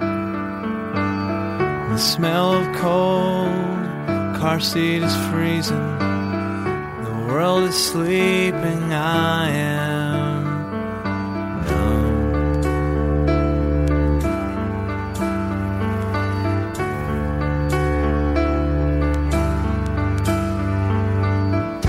Up the stairs to her apartment. She is balled up on the couch. Mom and Dad went down to Charlotte. They're not home to find us out. And we drive. Now that I've found someone, I'm feeling more alone than I ever have before. She's a brick and I'm drowning slowly off the coast and I'm headed nowhere. She's a brick and I'm drowning slowly.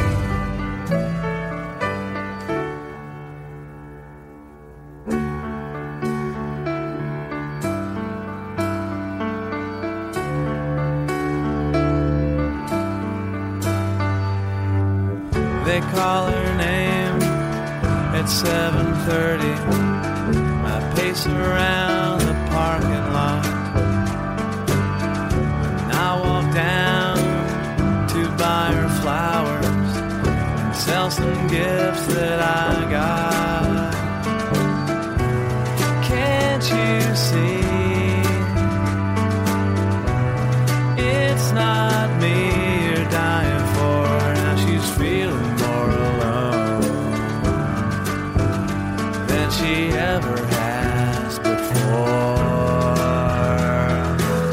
She's a brick and I'm drowning slowly off the coast and I'm headed nowhere. She's a brick and I'm drowning slowly.